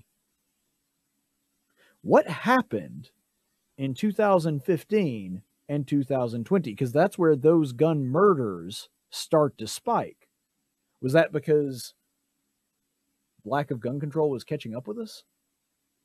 Or maybe it had something to do, well, I said 2015, I meant 2014. Because you'll look, it actually does start jettisoning up in 2014. What happened in 2014? The Michael Brown case. Black Lives Matter. So we see an increase in gun crime and gun murders when we start attacking our police officers. And then that same thing happens again in 2020. What happened in 2020? George Floyd. Black Lives Matter. That's where we're seeing the increases. This isn't because of our gun control. And all of those spikes, I mean, by and large, happened in blue states and blue cities where there's lots of gun control. And so it actually had a lot more to do with the way that we were treating our police and the way that we were glorifying criminals and letting them off the hook than it had to do with guns in the first place. So I would say, I mean, based on the data, it's impossible to be against death and say you're for Black Lives Matter as an organization, Black Lives Matter Incorporated. Apparently, those lives don't matter as long as they serve a political narrative. Also, this decrease happened at a time where the amount of firearm sales actually hit record highs. So again, this idea that more guns create more death doesn't really work if you're looking at the numbers. Let's go ahead and look at these stats from the ATF and how many gun, because remember, this is the organization that oversees gun sales in this country. Look at how much we've increased from 2005 when it comes to gun sales. So we hit another record in 2022 where 3 million guns were sold in 1 year. So we're seeing massive increases in gun ownership. And there are way more guns in 2022 in private ownership than there are in 2005. We're seeing exponential increases, and yet all of these things are happening while the gun murder rate is going down, with the exceptions, like I said, of around 2014 and then again in 2020.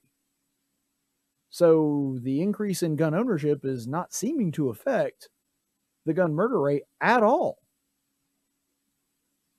This narrative simply just does not work if you add even the slightest bit of scrutiny. President Obama also commissioned a CDC study of the defensive use of firearm back in 2013. And let's see what fruit that yielded. So again, this is Obama's CDC, and their findings were almost all natural survey estimates indicate that defensive use of guns by victims are at least as common as offensive uses by criminals, with estimates of annual uses ranging from about 500,000 to more than 3 million. Now, again, as they say in this study, data is very difficult to gather on this because it's a what might have been scenario. And you see pretty clear, I mean, when somebody dies from gun violence, you know that you can record that because there's a dead body with a gunshot wound in it. Like, that's pretty easy to record and track. It's very difficult to track the times where somebody used a firearm defensively. Because what happens if there's a young woman walking down the alley, trying to get back to her apartment late at night, and some guy jumps her and she pulls a firearm on him and he flees right away? She may not file a police report on that. We may never know about that particular defensive use of firearms. And so this is very difficult to track, and that's why you get such a big range there. But they're saying at minimum it's 500,000. It could be as much as 3 million defensive uses of firearms. Okay, well, maybe that's offset by the fact that we have so much gun death in this country. I mean, surely we've got way more gun homicides than 500,000 to 3 million. Well, again, not if you're looking at the numbers. So let's go ahead and look again. And this is the same CDC that made that report I just showed you. The U.S. population gun homicides in America is a little less than 20,000. A little less than 20,000. That's compared, and that's the highest number that I could find. So I'm trying to give as much benefit of the doubt as possible to the other side of the argument. That's the highest number I could find, almost 20,000. Which means that even if you use the CDC's absolute lowest estimate possible for the defensive use of firearms, it's still 25 times larger than the amount of gun homicides we have in this country. The data is clear. Guns save lives. They don't take them. I mean, yes, a gun can take a life in an individual situation, but overall, the defensive use of firearms, private citizens owning their firearms and using them responsibly to defend themselves, which is their purpose, actually saves far more lives than it costs.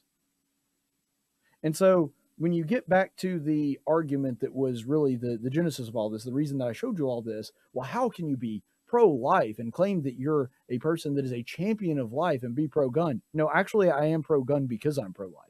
Because having more guns in the hands of private, responsible, law-abiding citizens saves lives. It keeps people alive. And so not only is it not a contradiction, it's actually perfectly consistent to be in favor of gun rights and also be in favor of life, because that is how you defend life with equal force. So let's go ahead and move on to the next argument. Argument number 10. How can you be for capital punishment if you are against abortion? So again, just like the last one that we looked at, this is another red herring fallacy. Again, they're trying to discredit you or show some kind of inconsistency that says, no, you're not allowed to talk about this issue. You can't possibly be right on this issue because I disagree with you on this other issue. Well, that's not a good debate strategy, but let's just entertain that for the sake of just sort of weeding through that argument. First of all, it's not remotely a one-to-one comparison because we're talking about, in one case, the life of somebody who is guilty and has been proven that they're guilty, and there's an extremely lengthy process for that, and they have to prove it over and over again before they ever get the death penalty. That's especially true in the state of Alabama. I've spoken to members of the Supreme Court on this. They talked to me about the process, and frankly, I thought it was overbearing. I thought that they should have gotten to a verdict quicker, but they, to their credit, they want to do their due diligence to make sure that nobody gets the death penalty that isn't supposed to get it, that they're not actually guilty on that. So this is kind of like saying that you can't be for capital punishment unless you're in favor of drive-by shootings. Like that's not a thing. Like I'm in favor of preserving innocent life, and whether it's taken through a drive-by shooting or whether it's taken by somebody with a pair of forceps in an abortion clinic, I'm just against the death of an innocent person regardless. The death of a guilty person is a different matter. They're not dying because somebody decided that they should be unalived. They're dying because there was a process, a legal process by which their right to life has been forfeit by their own actions, not because of the decision of somebody else. And it's crazy to me that people bring this up because the word punishment is right in the name. It's called capital punishment, which would be a pretty strong indication that the purpose of it is not just a random loss of life. It's a punishment for an action that the person that is receiving that penalty engaged in. It's not like just deciding that some random person on the street should no longer be alive. In fact, if I did that, that would merit capital punishment for me. That's the point. Just like the last argument where we were talking about guns, the purpose of capital punishment is to preserve life by taking the life of people that threaten the lives of others. That is the idea behind it. Ironically, these are often the same people that talk about how evil and heinous rape is. And by the way, I agree. In fact, I actually think that you should get the death penalty for rape. I think that murder and rape are the only two crimes that you should be able to take somebody's life for. That's how egregious I believe a violation of human rights rape is. But it's ironic that these same people that talk about how horrible rape is and how evil and vile and wicked it is, and they're not wrong, but they'll say, but that person shouldn't lose their life. Well, no, if it really is as bad as you're saying that it is, they absolutely should. When you forcibly take somebody sexually and assault them in that way and steal away their innocence, that is something that is only capable of being done by a depraved mind, and you should lose your life because of that. That may be an unpopular opinion, and I know that one of the big differences in the arguments in this and rape is that rape is significantly harder to prove than murder is, and I understand that, and that's why I think there should be a very high bar to clear to receive the death penalty for rape. But nonetheless, I think that actually should be something that plays in the mind of a rapist that, oh, if I get caught doing this, they could kill me. That is a thing that I want circulating in the rapist's head before they attempt to try to do something like that. And that's the purpose of capital punishment in the first place, is to act as a deterrent. And the thing is, the way that this question often comes up is an indication that we've largely overlooked what the criminal justice system is supposed to do. Is it supposed to reform criminals? Yes, I absolutely want them to focus on that. Is it supposed to punish bad behavior? Absolutely. That is something that capital punishment specifically is supposed to do. But neither of those two things are actually the primary goal of the criminal justice system. The criminal justice system should be concerned with those things, but that is not the primary objective. The primary objective is to defend the innocent. So when a violation of an innocent person's rights takes place, it is the criminal justice system's job to step in and make sure the person is not capable of doing that again. Capital punishment is the ultimate way of seeing that happen. And I'm not saying that you should be like executing petty thieves or anything like that. Like I said, rape and murder, the only two things I think that should merit the death penalty. But I think that those things should mean that the death penalty is on the table. And that is because, again, I want the criminals to be thinking about that and have that in the back of their head whenever they're thinking about committing one of those two crimes. The difference in that and abortion in this context is that abortion essentially rewards the perpetrator at the expense of the victim. Now, I actually think that children are a blessing, and that having children is a blessing, even if you wind up giving it up for adoption. The fact that you were able to use your body to give someone life, that is a superpower that women have that men don't. The fact that you were able to do that is in and of itself a blessing. And so I don't see getting rid of a child and killing it and all of the side effects and all of the things associated with it that come with that. I don't really see that as a reward, but the concept is you are rewarding the person that acted irresponsibly by giving them back their freedom at the expense of an innocent bystander. And that's never acceptable.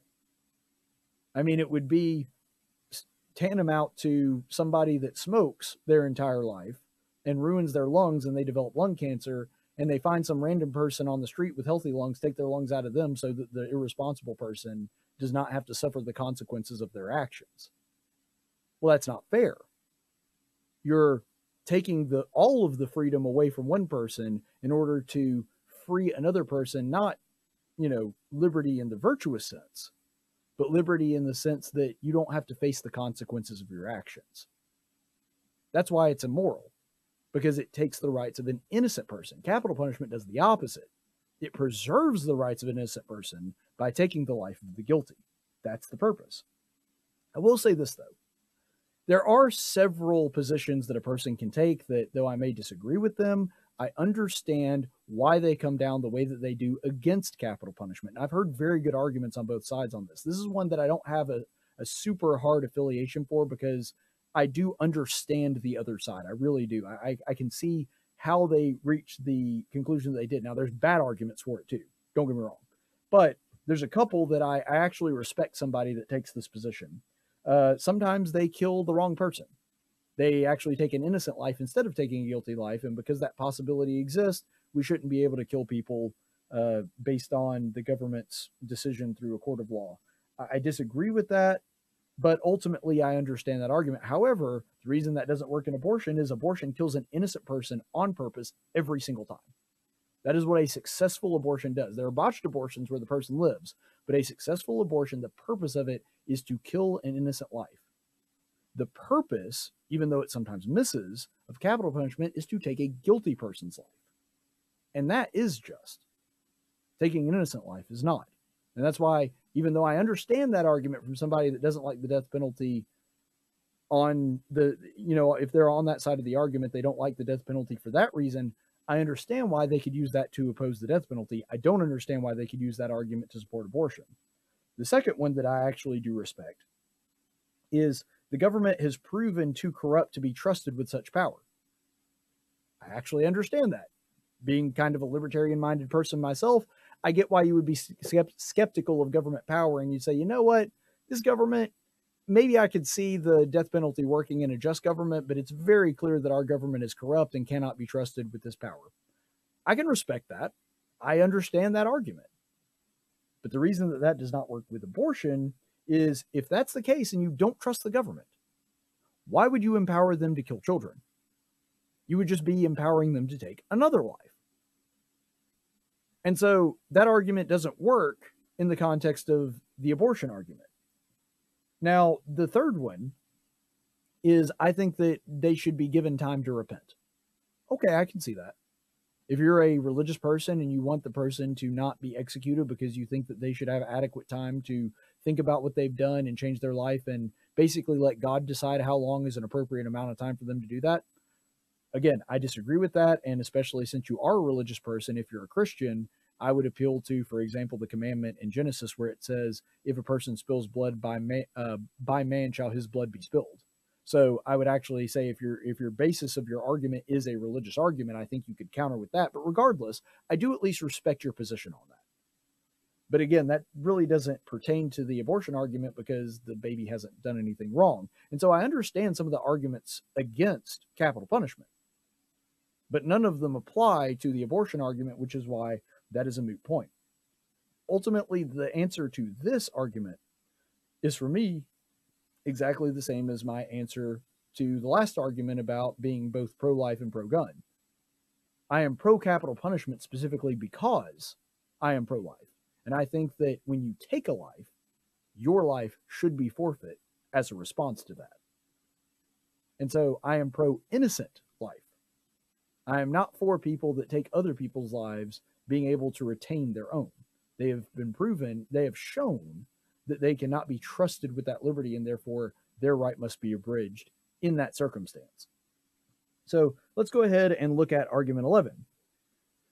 This is one that you don't hear super often, but I heard it, and because it's a little bit unusual, I figured I'd go ahead and cover it just in case somebody tries to pull this one out on you. You're ruining young girls' lives that aren't even old enough to consent to sex. So in other words, and I actually do understand kind of the basis of this one. I don't agree with it, obviously, but kind of like the violinist one, I understand the basis of it because it's basically a backdoor way into getting into the rape conversation, the one that we covered in the last special. So it's a backdoor way to get into that because a lot of the women, they say, that are obtaining abortions are ones that are actually too young to consent to sex. And so because of that, you're dealing with something of statutory rape, and therefore it's wrong for you when they couldn't consent. Even if they said that they consented, they were too young to actually give consent for sexual activity. And therefore, if they didn't really understand that, they're too young for that. And because of that, they should be able to obtain an abortion. So I at least understand the basis of this argument. So let's go ahead and point out that they always try to point to the most sympathetic case in order to justify the whole. So just like the rape argument that we covered in the last one, my first question to that person would be, okay, so are you in favor of outlawing all abortions that don't involve somebody that was under the age of sexual consent? And about 99% of the time, they'll say, well, no. And I'd say, okay, then we're wasting our time talking about it because that's not really what your argument is. You're trying to present a sympathetic case that most people would relate to and have a certain amount of compassion for, and use that as a wedge to get everything that you want, which is abortion on demand for a lot of people. Certainly a lot of the people that are in the Democrat leadership. If you're talking to one of your friends or neighbors, that's probably not actually their goal. But regardless, they're trying to justify all of the cases and justify keeping it legal for everybody just based on a handful of very rare sympathetic cases. And you might say, well, is it really that rare? It seems like there's a lot of young women that are getting abortions because of that. Well, again, my answer to pretty much everything, let's actually go back and look at the numbers when the numbers are in dispute. So we'll go ahead and look at this from Guttmacher. The Guttmacher group is wildly pro-abortion. Their whole organization exists specifically to promote abortion and quote-unquote preserve abortion rights. Therefore, when they're giving you these numbers, it ain't because they're conservative. It's not because they're pro-life. The exact opposite is true. However, these are their numbers that they're using, and they use a sample size from 2014 and 2008 on the women that are actually getting abortions.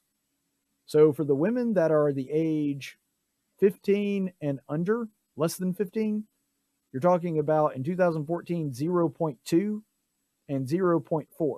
So not even close to 1%. You can't even round up to 1% on that one. And then on those that are over 15, but under the age of 18, under the age of majority, so 15 to 17, that's 3.4 and 6.1.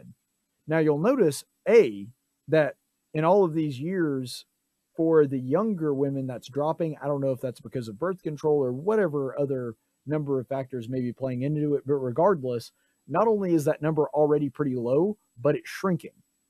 So they like you to believe that most abortions are just some poor 15 or 16-year-old girl that didn't know what she was doing and got caught up in this, maybe got caught up in the heat of the moment or didn't really consent but kind of did. And because of that, they're getting abortions. Actually, you're still dealing with 90% of women over the age of 18 when you're talking about this number. You're still talking about the vast, vast majority of cases. If that rule were implemented and you eliminated abortions for everybody that fell outside of that, you would be getting rid of well over 90% of abortions. So the vast majority of people getting abortions are well over the age of consent. That's just what the numbers say. This trend, again, is on the decrease, but even the 2008 numbers that were slightly larger are still very, very low. And if that trend continues, and we can assume that it has, we're looking at 2014 numbers where the numbers had been cut in half. So if that trend continues, we're currently almost 10 years away from the 2014 mark. It would be safe to assume, even though you have a law of diminishing returns, that that number has decreased substantially even since then. I don't have the numbers for the most recent year, but if the trend holds, that would be the case. And we're probably looking at even below 2% of those abortions now. But here's another thing to consider. Let's look at the actual age of consent by age, because we tend to think of the age of consent as being 18. But the truth is, that's not always the case. By the way, if you're wondering why I have a map of the age of consent, don't worry. I looked at this map specifically for this segment. I did not know this before then. In fact, I was kind of stunned to find out that the age of consent in Alabama was 16. I assumed it was 18. But regardless, this is... How much do you want to bet that Joe Biden has this map up in his office? Trump really missed out with calling him Crooked Joe instead of Pedo Joe, which his son Hunter called him in an email once. Could you just see Trump right now? He's a Pedo Joe, they call him. He's sniffing little girls' hair, Pedo Joe. That would have been phenomenal. But anyway, the goofiness aside, this is the actual age of consent per state. And what you will notice is 32 of the states, well over half, place it at 16. And 8 of them place it at 17. Which means that of the 50 states, 40 of them have the age of consent under 18. Now, you can agree or disagree with that. Frankly, I think it probably should be 18 nationwide. I'd be fine with that. But regardless, that is the way that it is legally. And so when they make this argument that you're dealing with women that are, all these women that you would be banning from abortion, they're actually too young to consent anyway, and so they are effectively statutorily raped. Well, actually, if you look at the numbers, that's a very, very small percent of the women that are actually achieving abortions, or actually obtaining abortion, sorry, I should say. It's a very, very small percentage of the women that are 15 to 17 or 15 and under. And then you would decrease that substantially if you actually dug into those numbers and excluded only the women that were the age of consent, because the vast majority of states, the age of consent is actually 16. So you would basically only be dealing with the 15-year-olds and the under 15 crowd, which would probably make up less than 1 or 2%. So again, they're trying to justify the whole by using a tiny, tiny sympathetic minority to justify all of the rest of them. But even if they could get their way on that, you would still be eliminating well over 95% of all of the abortions in this country. So ultimately, that's not really a substantial, that's not really a credible argument. On top of that, it's essentially the same thing with the rape and the incest argument. You would have to ask them, like I said, if they'd be okay with outlawing all abortions. But let's go to the moral argument for a second.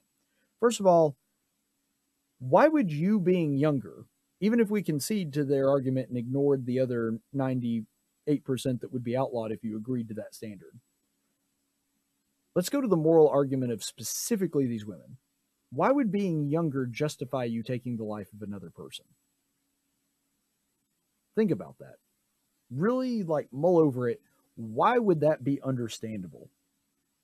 You see, first of all, that creates a problem, because if you're going to allow abortions just for those that are underage and under the age of consent, that's going to be super helpful for sex traffickers. In fact, just here in Montgomery, now they couldn't do that because abortion is outlawed in the state. But even here in the city of Montgomery, there was a guy that took a 13-year-old to get 2 abortions, no questions asked. And it turns out he was the person that was pimping out this 13-year-old girl and having her get an abortion when she was impregnated by the people that he was having come over and have sex with her. Now, that's a level of evil on a whole other plane of existence. But even if you take the morality out of that, it illustrates exactly how easy it would be if that's the only people that are allowed to have abortions. You'd actually be doing a huge favor to the people that are trafficking these underage girls and trying to get them to have sex with as many people as possible. And when they do get pregnant, abort them so that they can go and sell them more. That's a huge problem within the abortion industry. And anybody that's honest on the right or left, even people that support abortion, will tell you that if they actually look at the numbers and look at it objectively. Furthermore, let's look at the legal argument. I'm actually okay with handling minor abortions slightly differently than abortions from women that are over the age of consent. Now, you might be saying, whoa, Caleb, are you actually saying you're okay with them aborting? No, I didn't say that. But if we're going to make it a legal penalty and they obtained an abortion illegally, because it's still never right to take somebody's life, regardless of the circumstances surrounding that life. But if they were able to obtain it illegally, I would actually be okay with there being a lesser sentence for somebody who's a minor. In the same way, if a 15-year-old goes out and kills somebody, they will have a debate as to whether or not to try him as an adult or to think of him as a minor when they go through that trial. I'm actually okay with there being a slightly different standard if that happened because, we acknowledge that there is a difference in the moral reasoning of somebody who is not of the age of consent versus somebody who is a full-fledged adult and a member of society and able to make those kinds of decisions. So as far as the criminal penalty side of it, I would actually be okay with considering those differently. I don't think that you should be able to obtain an abortion just because you're younger. In the same way, I don't think you should just be able to, oh, he's 15 years old and only has his learner's permit. Yeah, he can run over that guy. It's no big deal. Like, you shouldn't permiss that. You shouldn't allow them to do it. But if they do wind up in that situation, I do think that you could actually consider it slightly differently, at least from a legal perspective. And in that same sense, if a minor is involved in a crime and a person that is not a minor helped them, you can actually give a harsher sentence to the adult for aiding and abetting them in that particular crime. It's contributing to the delinquency of a minor, and there's other legal precedents that you could use for that as well. And so in the same sense, let's say that a 15-year-old goes out and gets an abortion from a back alley doctor after abortion's been outlawed, and that state prosecutes that person. I am okay with considering the girl in that scenario as a minor and giving her a lesser sentence or trying to put her back on the right track for her life, and actually greatly increasing the penalty for that doctor because he took advantage of a minor in the process of doing that. That standard I'm actually okay with. You shouldn't permiss it. But if it happens anyway, the way that you deal with it in the criminal justice system, I'm okay with taking that into consideration. But even if you ignore all of this, why would we even assume that killing the baby is what's actually most beneficial for the girl? That's the thing that always bothered me about this argument.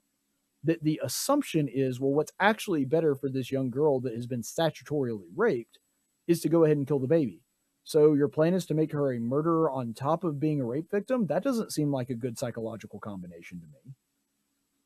And I'm not saying that she has to raise the baby. She could put it up for adoption. I could see something like that happening, and that may be what is best for her and best for the baby in that case. But killing the baby doesn't seem to me to be a particularly good or helpful course of action to take in that situation. Like, it's going to leave psychological scars. She'll always wonder about that baby. She'll always think about that baby.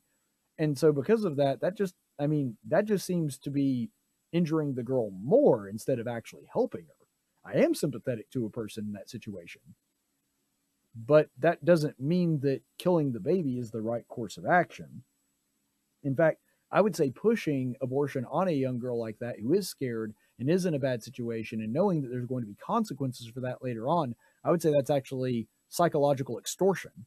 You're actually going to be pressuring her into doing something she'll regret later, and that's actually worse for the girl, making or basically motivating her to do that.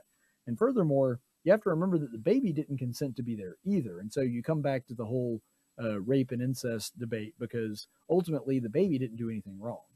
You don't take out, because of the evil actions of one person, you don't take that action out and take out the consequences of that action on an innocent bystander in that situation.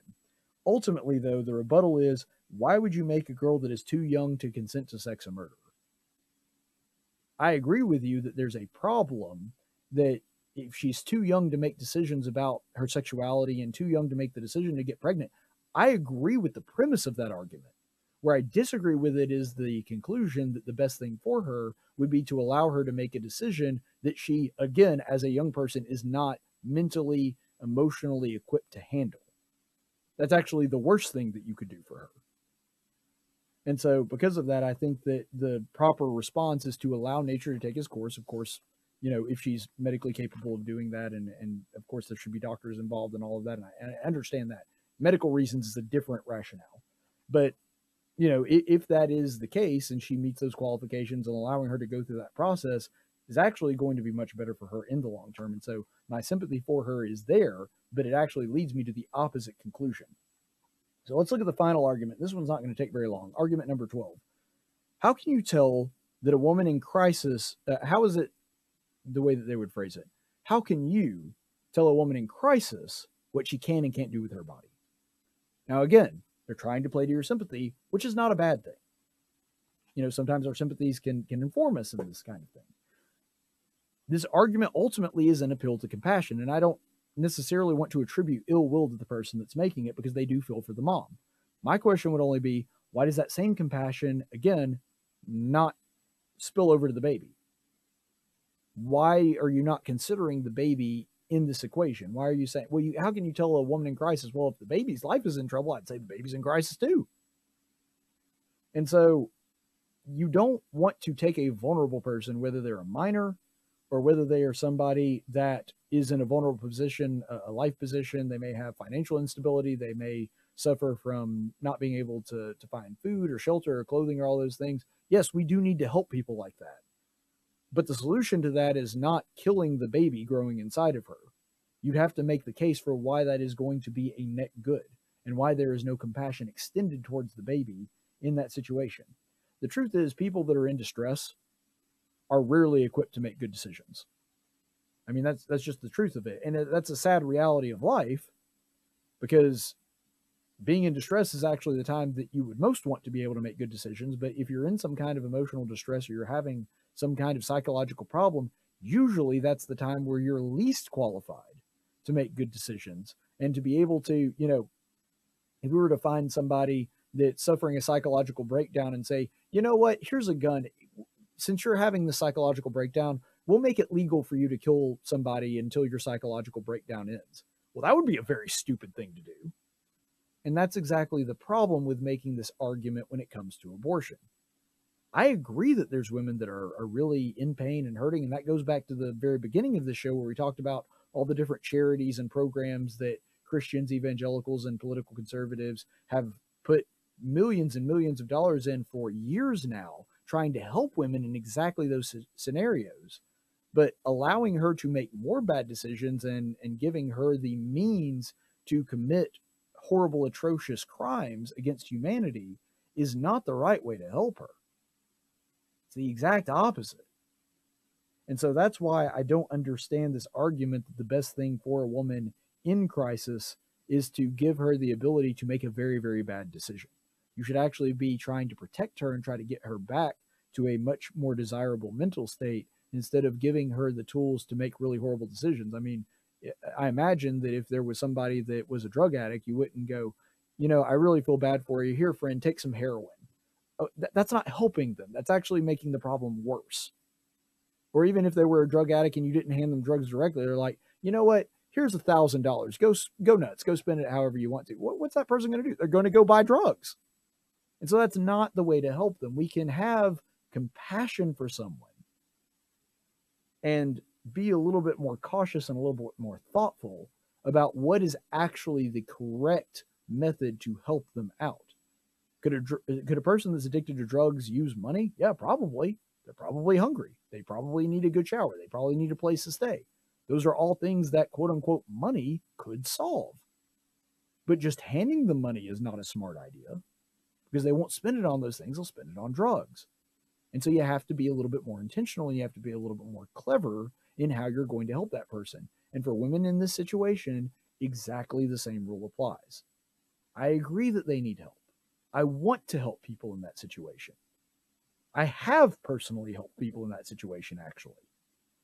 Both, personally for me, and also through other charities that help women in those scenarios. But giving them the ability to kill their baby and regret that for the rest of their life is not the right way to help them. And ultimately, the least compassionate thing to do would be to make her a murderer on top of all the underlying issues she's already dealing with. That's just going to compound the problem, not make it better. So I appreciate that people that are trying to make this argument in good faith and really are just trying to figure out what the right thing to do is. I genuinely want to believe that a lot of those people are sincere in wanting to help them, but they're going about it the wrong way. And so we have to be very careful and very deliberate in how we help people that are in crisis. So with that being said, let's go ahead and go to the daily dose of stupid. That was stupid. I know it was stupid. Really stupid. Hey, I just said it was stupid. And for today's daily dose of stupid, we have a story from the Centers for Bioethics and Culture. Boy, they've got to get a snappier name. But the Centers for Bioethics and Culture, they had this story about a surrogate parent and basically a surrogacy gone wrong. So for those of you who don't know, I know most of you probably do, but surrogacy is essentially where there is a couple that is infertile or in some way unable to produce a baby themselves.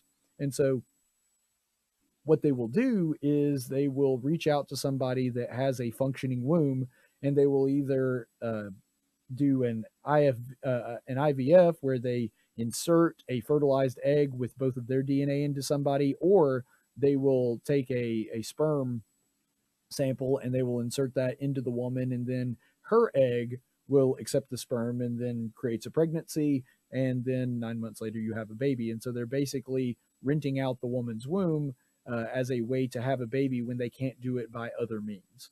So that's the whole process of surrogacy, and we'll look into this particular story and you'll see some of the problems that can really arise from that. So first of all, I will say before we get into it, I'm going to try to set the table here.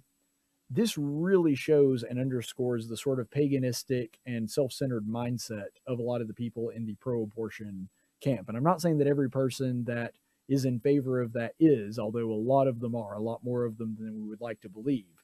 But they have been taken over by this rival religion, this paganistic ideology that basically places them and their needs and their wants at the center of the universe. And this is a very large, glaring example of that. So let's go ahead and dig into this story. And we'll go ahead and start by reading the story from the Centers for Bioethics and Culture. So this is starting in the middle of the article here. However, this surrogate pregnancy had taken a dramatic turn for the worse because her second trimester, she was diagnosed with aggressive metastatic breast cancer. The problem facing her niece, she explained, was if she consented to treatment directed at her cancer, she would be required to terminate the pregnancy because the cancer therapy would be harmful to a developing 24-week-old fetus. Unwilling to abort the baby, the surrogate mother and her family were left trying to find a hospital where she would be allowed to deliver her baby early in order to allow her to begin cancer treatment. They knew at this stage in the pregnancy that the baby might not survive, but that with the support from the hospital staff, the baby could possibly survive. So this is one of those incredibly sticky and understandably difficult medical situations. The surrogate mom has an aggressive kind of cancer. She wants to save her life, but she also does not want to end the baby's life just because her life is in danger. And so she opts to have an early delivery. And so she's going for the option that she believes is most likely to preserve both of their lives, which I applaud her for. The fact that she actually wants to deliver early is something that really ought to be applauded. I know that some people would say, well, I would rather that she just allow the cancer to continue to grow in her body and let the kid grow and get a better chance of survival. You know, it's hard to say. I think you could debate that. But, you know, the cancer is in her body. And since it seems to be very aggressive, I'm not an OBGYN. I don't know all the circumstances. Maybe the cancer could even spread to the baby. I don't know. But I do believe that you're in a very bad situation to where there are no good options left.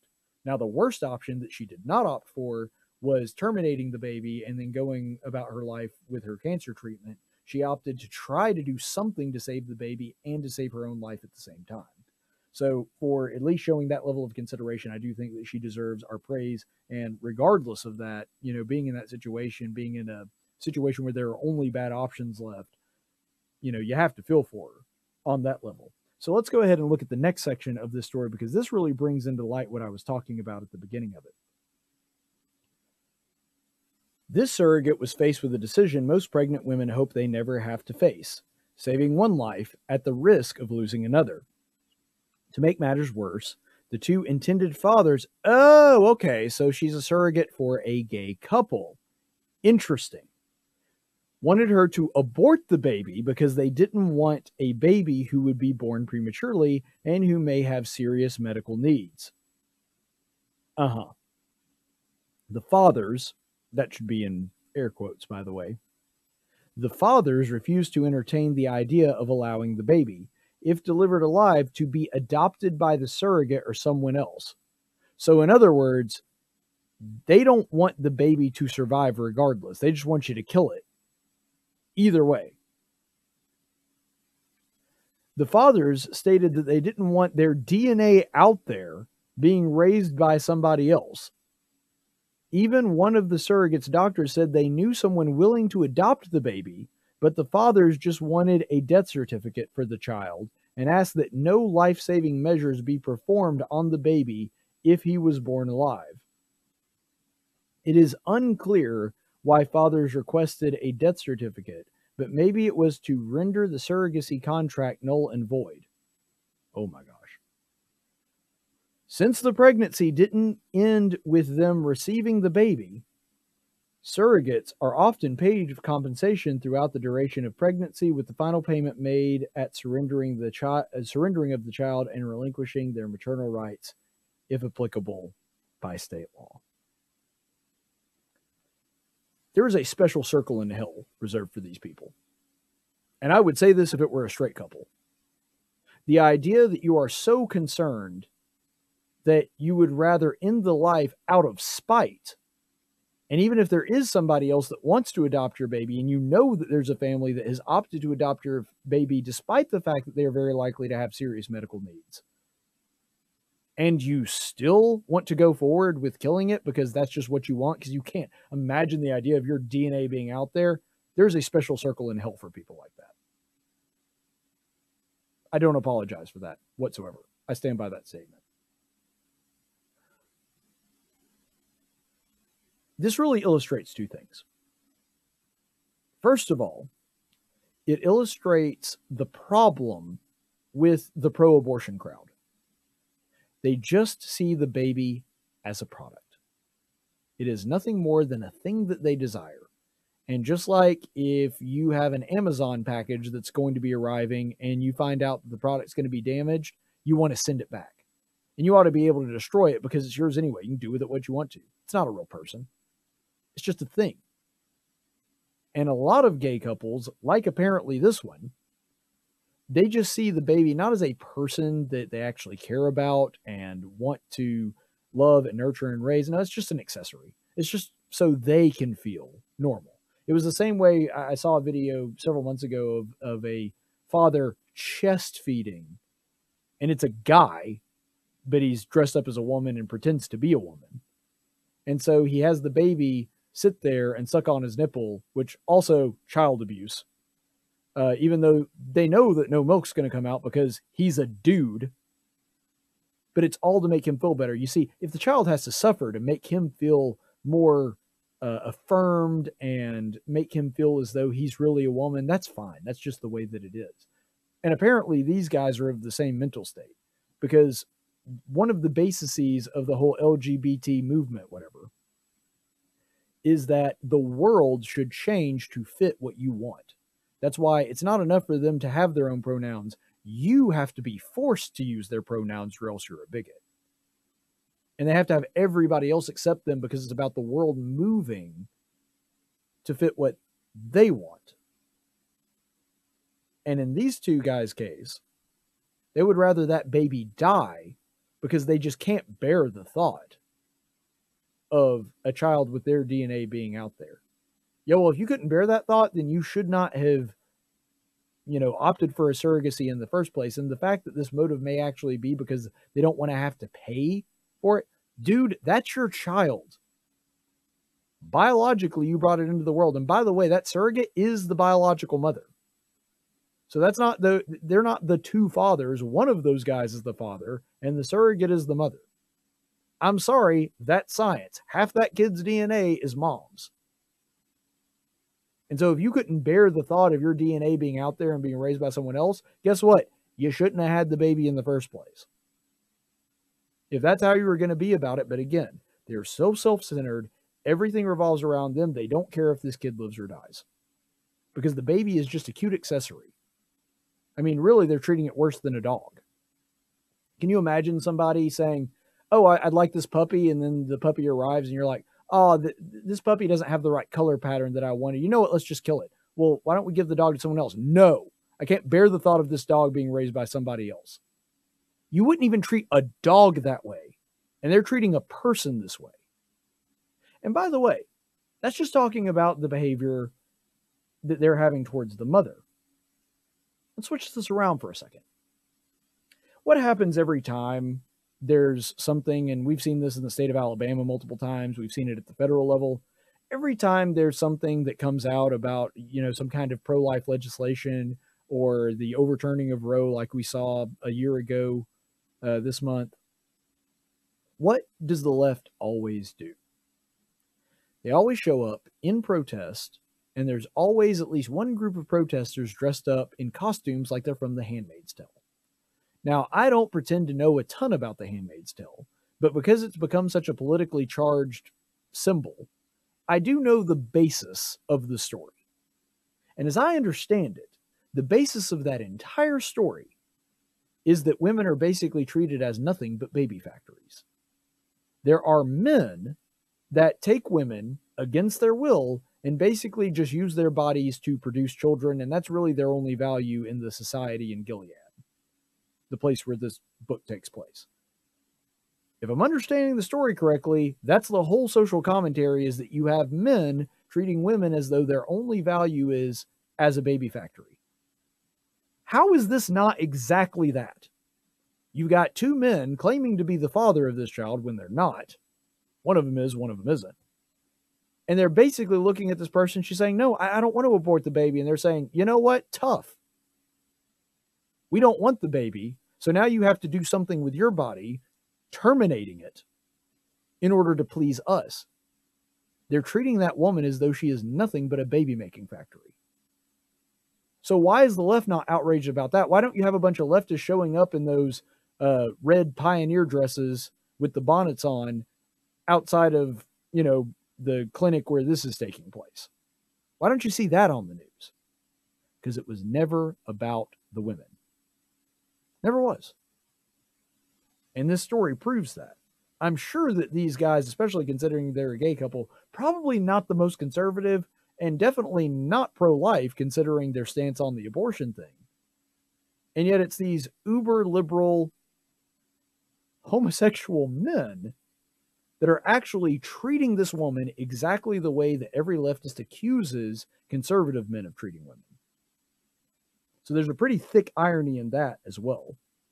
Let's look at the final piece of this, which is really just heartbreaking, but it's how the story ends, unfortunately. Eventually, the surrogate mother was able to find a hospital who would induce labor and deliver the baby vaginally. The baby was born in the early hours of the morning and died soon after. I often say there are plenty of reasons to get people to see how surrogacy is wrong, is harmful, and is bad for women and for children. This case highlights many of the problems when contracted, largely commercial, pregnancy. So in other words, again, exactly what I was saying, treating pregnancy as though it is some kind of commercial venue where you're paying somebody for their services. Continues on. The physician in this case has two patients. First is the pregnant woman, and the second is the baby she is carrying. We see competing interest in medical care between the mother and the baby being directed by the purchasing parents and not the physician.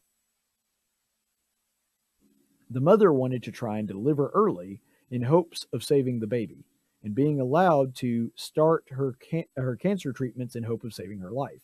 But California law recognizes the contracting intended parents in surrogacy arrangements as the legal parents. They alone can make decisions around the care of the baby, in this case, refusing care. Huh. So, uber blue California that states that their highest value is women being able to do whatever it is that they want with their body. My body, my choice. Well, except in this situation, where we have to defer to the gay men, one of which has no biological connection to this child whatsoever. It's not her body, her choice. It's her body, these two men's choice. How is that consistent with your liberal value set? And these are the laws of California, arguably the bluest state in the country. And yet they would say it's where these red states are, where there's all these evil Nazistic conservatives, where women don't have choice over their body. I guarantee you that would not happen in the vast majority of red states, because that's not how surrogacy laws work in a lot of those red states. Now, I'm not really a fan of surrogacy regardless. I understand that there may be some exceptions to that. I can't think of any right now, but I'm not going to delve into it. But the point is, overall, this is a pretty good illustration of how when liberal values start actually trying to manifest in the real world, they run up against reality. And that doesn't work out so well because liberal ideology is not based in reality. It sees these two men as the child's father, only one of them actually is, and it rejects the idea that the woman has autonomy over her own body in a scenario like this, despite the fact that they say that's one of their core values. And so really what this shows is that they're full of it, and always have been. They're not pro-woman. They're not pro-rights. They're not pro-bodily autonomy. They're pro-abortion. Always have been, always will be. They are in favor of death because they are a demonic construct. They are a death cult, and they want more dead babies. That is the goal. If that were not so, they would not have the Shout Your Abortion movement, and they would not have this woman who actually is trying to preserve as much life as possible, the baby's and her own, which remind you, by the two fathers, again, in air quotes, in this situation, by making her jump through these legal hoops, they inevitably put off her ability to get her cancer treatments because she waited to try to find a place that would deliver the baby for her, which thank God she did, even though the baby wound up not making it. But they actually endangered her life and put off her starting her cancer treatments because they wanted the baby dead. And there's no other way to interpret that story. They said they would rather the baby be dead. They are a pro-death demonic cult. That is what the pro-abortion movement is. I'm sorry, there's no other way to put it. There's no other way to interpret the data in a more favorable or forgiving way. That's what they are. But luckily, they can be reformed. There is always a chance to turn back to life. That's really going to be the basis of our chaplain's report. In 1775, the Continental Congress created the Chaplain Corps. Under the command of General George Washington, each soldier was required to attend worship service every Sunday. While other armies advanced on their feet, Washington's troops advanced on their knees. It's time for the Chaplain's Report with Caleb Colquitt on Tactics. Our chaplain's report today comes from the book of Psalms, and really the only setup you need for this particular psalm is to know that ultimately this psalm is about the desert wanderings. So you may remember that when the Israelites came out of Egypt, they went to Mount Sinai, they had the whole episode with the golden calf, Moses brings down the laws, and then they start wandering around in the desert for 40 years, not able to enter the Canaan land, but still having several conflicts with some of the paganistic societies living sort of on the outskirts of Judea. And so we see what happens with them in this psalm, Psalm 104, and we'll be looking specifically at verses 34 through 39. And we'll actually continue on and go all the way through verses 46, but for now, verses 34 through 39. They did not destroy the peoples, as the Lord commanded. But they mingled with the nations and learned their practices, and served their idols, which became a snare to them. They even sacrificed their sons and daughters to the demons, and shed innocent blood, the blood of their sons and their daughters, whom they sacrificed to the idols of Canaan, and the land was polluted with the blood. Thus they became unclean in their practices, and played the harlot in their deeds. So do you see what happened there? The Israelites were given very clear instructions. When you go into the land of Canaan, you are to destroy them. Was that because God hated those people or didn't care about them? No. It was because of the deeds that they had done. It was based on their own wickedness. So why were they supposed to destroy them? Well, the psalm actually answers that question. They were supposed to destroy them because God knew if they didn't, those people were not going to repent. And if those people didn't repent, the evil was going to spread. They refused to confront the evil that God told them to, and because they refused to confront it, they became it. That's the problem that they ran into. It's kind of like that line in The Dark Knight. You remember Two-Face, Harvey Dent says it. He says, you either die a hero or you live long enough to see yourself become a villain. They had the option of fighting evil, doing exactly what God said, destroying the evil that had infected the land that they were going into. They chose not to. And because of that, they started living with them, mingling with them, marrying their daughters, bringing in their culture. And because of that, they started worshiping their gods. They kept doing that and kept doing that and kept doing that until eventually they got to the point they were willing to kill their own sons and daughters in the name of these gods of the culture they had been absorbed into. That's why God told them to destroy these people, because he knew if they did not, that was going to be the long-term result. You see, that's why it was okay for them to destroy them back then. It's not okay for us to do that now because they had direct orders from God. God can see the results of things like that we can't. But the message is the same.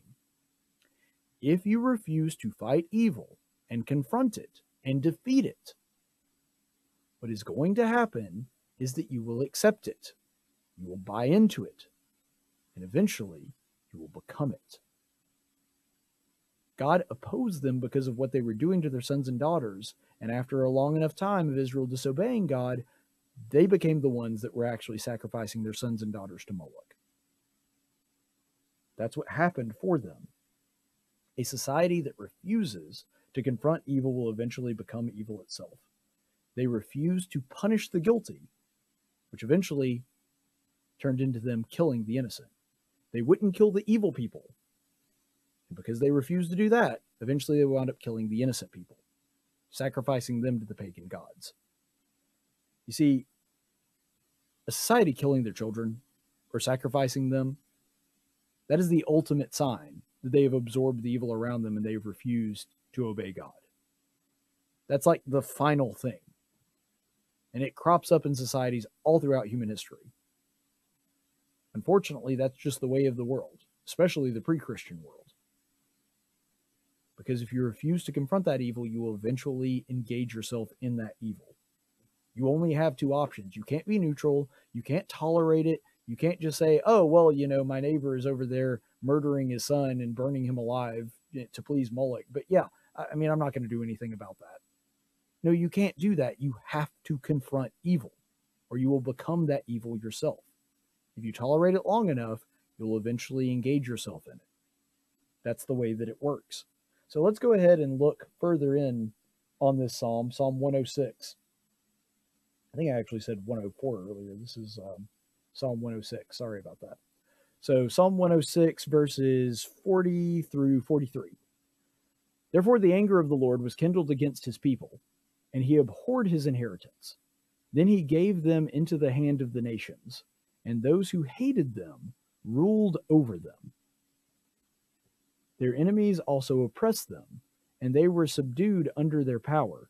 Many times he would deliver them. They, however, were rebellious in their counsel, and so sank down in their iniquity.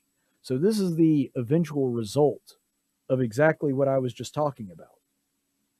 That you had the society that refused to confront evil and eventually became evil.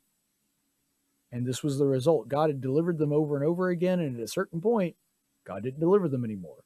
It's like, you know what? I've delivered you out of their hand. You keep trying to go back into it. Okay. This actually reminds me of a C.S. Lewis quote where he said, essentially, in the end, there are only two kinds of people.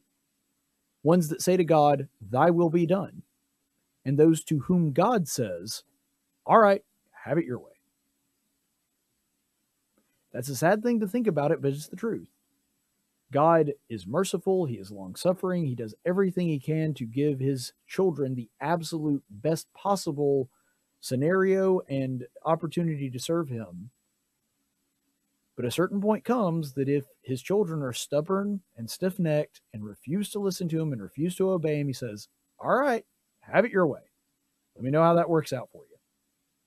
Doesn't mean he abandons them, but he turns them over to their desires. He allows them to do what they want to do, and he takes his hand away.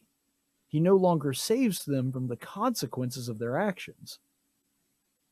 In the same way that a loving father might try to protect his son from making dumb decisions, but at a certain point he has to say, all right, you're bound and determined to grab onto that electric fence. Have at it, son. You want to stick a penny in the light socket? See how that works out for you? Now, a good father will also set enough parameters to where the son doesn't, die from that so that he doesn't, wind up hurting himself beyond that point. But my point in all of that is, at a certain point, you have to let them do what they want to do so that they can learn that it's not such a good idea. And that's where God had come to Israel in this particular passage. The time had come for him to say, all right, you want to live like pagans? You're going to live like pagans. You want to be just like them? Okay, you're going to be ruled by them. You're going to live under their rules instead of mine. Let me know how that works out for you. It is a loving and corrective thing to do, but God had to turn them over to that for at least a little while so that they could learn their lesson. It reminds me of this really great episode of The Cosby Show, and I know that I understand Cosby's persona non grata and should be, not saying that we should overlook what he did. But, the content of his show can still be really good. And there's one really good episode that I remember. It's where Rudy is bound and determined to stay up late. She doesn't like the fact that she has a bedtime. She doesn't like that her older siblings get to stay up later than her. And she sees this as wildly unfair, and she wants to stay up and watch The Late Show and all of this other stuff. And so eventually Cliff and his wife come together, have a conversation, and they say, you know what, Rudy? You do what you want. You can stay up as late as you want, but you're getting up and going to school in the morning. And that first morning was real rough for her. And after about 3 or 4 days of having very little sleep, she decided, you know what, maybe it is a good idea that I go to bed at the time my parents prescribed. Because she had a little chance to live out the consequences of her actions. And after doing so, she decided maybe mom and dad were onto something, and maybe it's not just a bunch of arbitrary rules that they set up for no apparent reason. Maybe there actually is some wisdom behind what my parents are telling me to avoid. And because of that, she started modeling her own behavior after what her parents had instructed her to do. And so that's exactly the scenario that God is in with Israel at this point. Because especially when people talk about God's wrath and his judgment, they typically talk about that in terms of God like going forth and doing something specifically. And God certainly does that in the Bible. I'm not saying that that's not a thing that he does. But more often than not, it's not so much that God like goes out of his way to thump somebody when they've stepped out of line. It's more like he just sort of turns them over to let them live out the life that they desire. I mean, that's Romans 1 all over. He's just basically stepping back and saying, all right, you're bound and determined to try this out. Go ahead. We'll see what happens. And hopefully they have the good sense to do what Rudy did and eventually decide, maybe I should have listened to God on that one. Maybe he was onto something there. But either way, let's go ahead and look at the end of this, because I really think that this really brings the entire passage together in a very good way. This is verses 44 through 46. Nevertheless, he looked upon their distress when he heard their cry. And he remembered his covenant for their sake, and relented according to the greatness of his loving kindness. He also made them objects of compassion in the presence of all their captors. Was God mad at Israel? Oh, yeah. Was he right to be mad at Israel? No question about it. Did he still come back for them? He did. Once they realized the error of their ways, once they realized, okay, we've got ourselves in a situation we are not going to get out of by ourselves. Once they figured that out and called to him, God came running. Just like the story of the prodigal son. When the son realizes, yeah, my life kind of sucks and it's all my fault, and Dad, living with him wasn't bad. When he goes back there, what does the father do? He runs to greet his son. When the one lamb goes astray, the shepherd leaves the 99 and goes to find that lamb once it realizes the situation that it's in when he hears it calling. That's exactly what happened here. Yeah, God was upset. Yeah, God turned them over in hopes that they would correct themselves and learn their lesson. But once they did, God couldn't come running fast enough. And it says that he made them an object of compassion even amongst their captors. So they became an object of compassion. Even the people that were ruling over them benefited from their presence in that sense.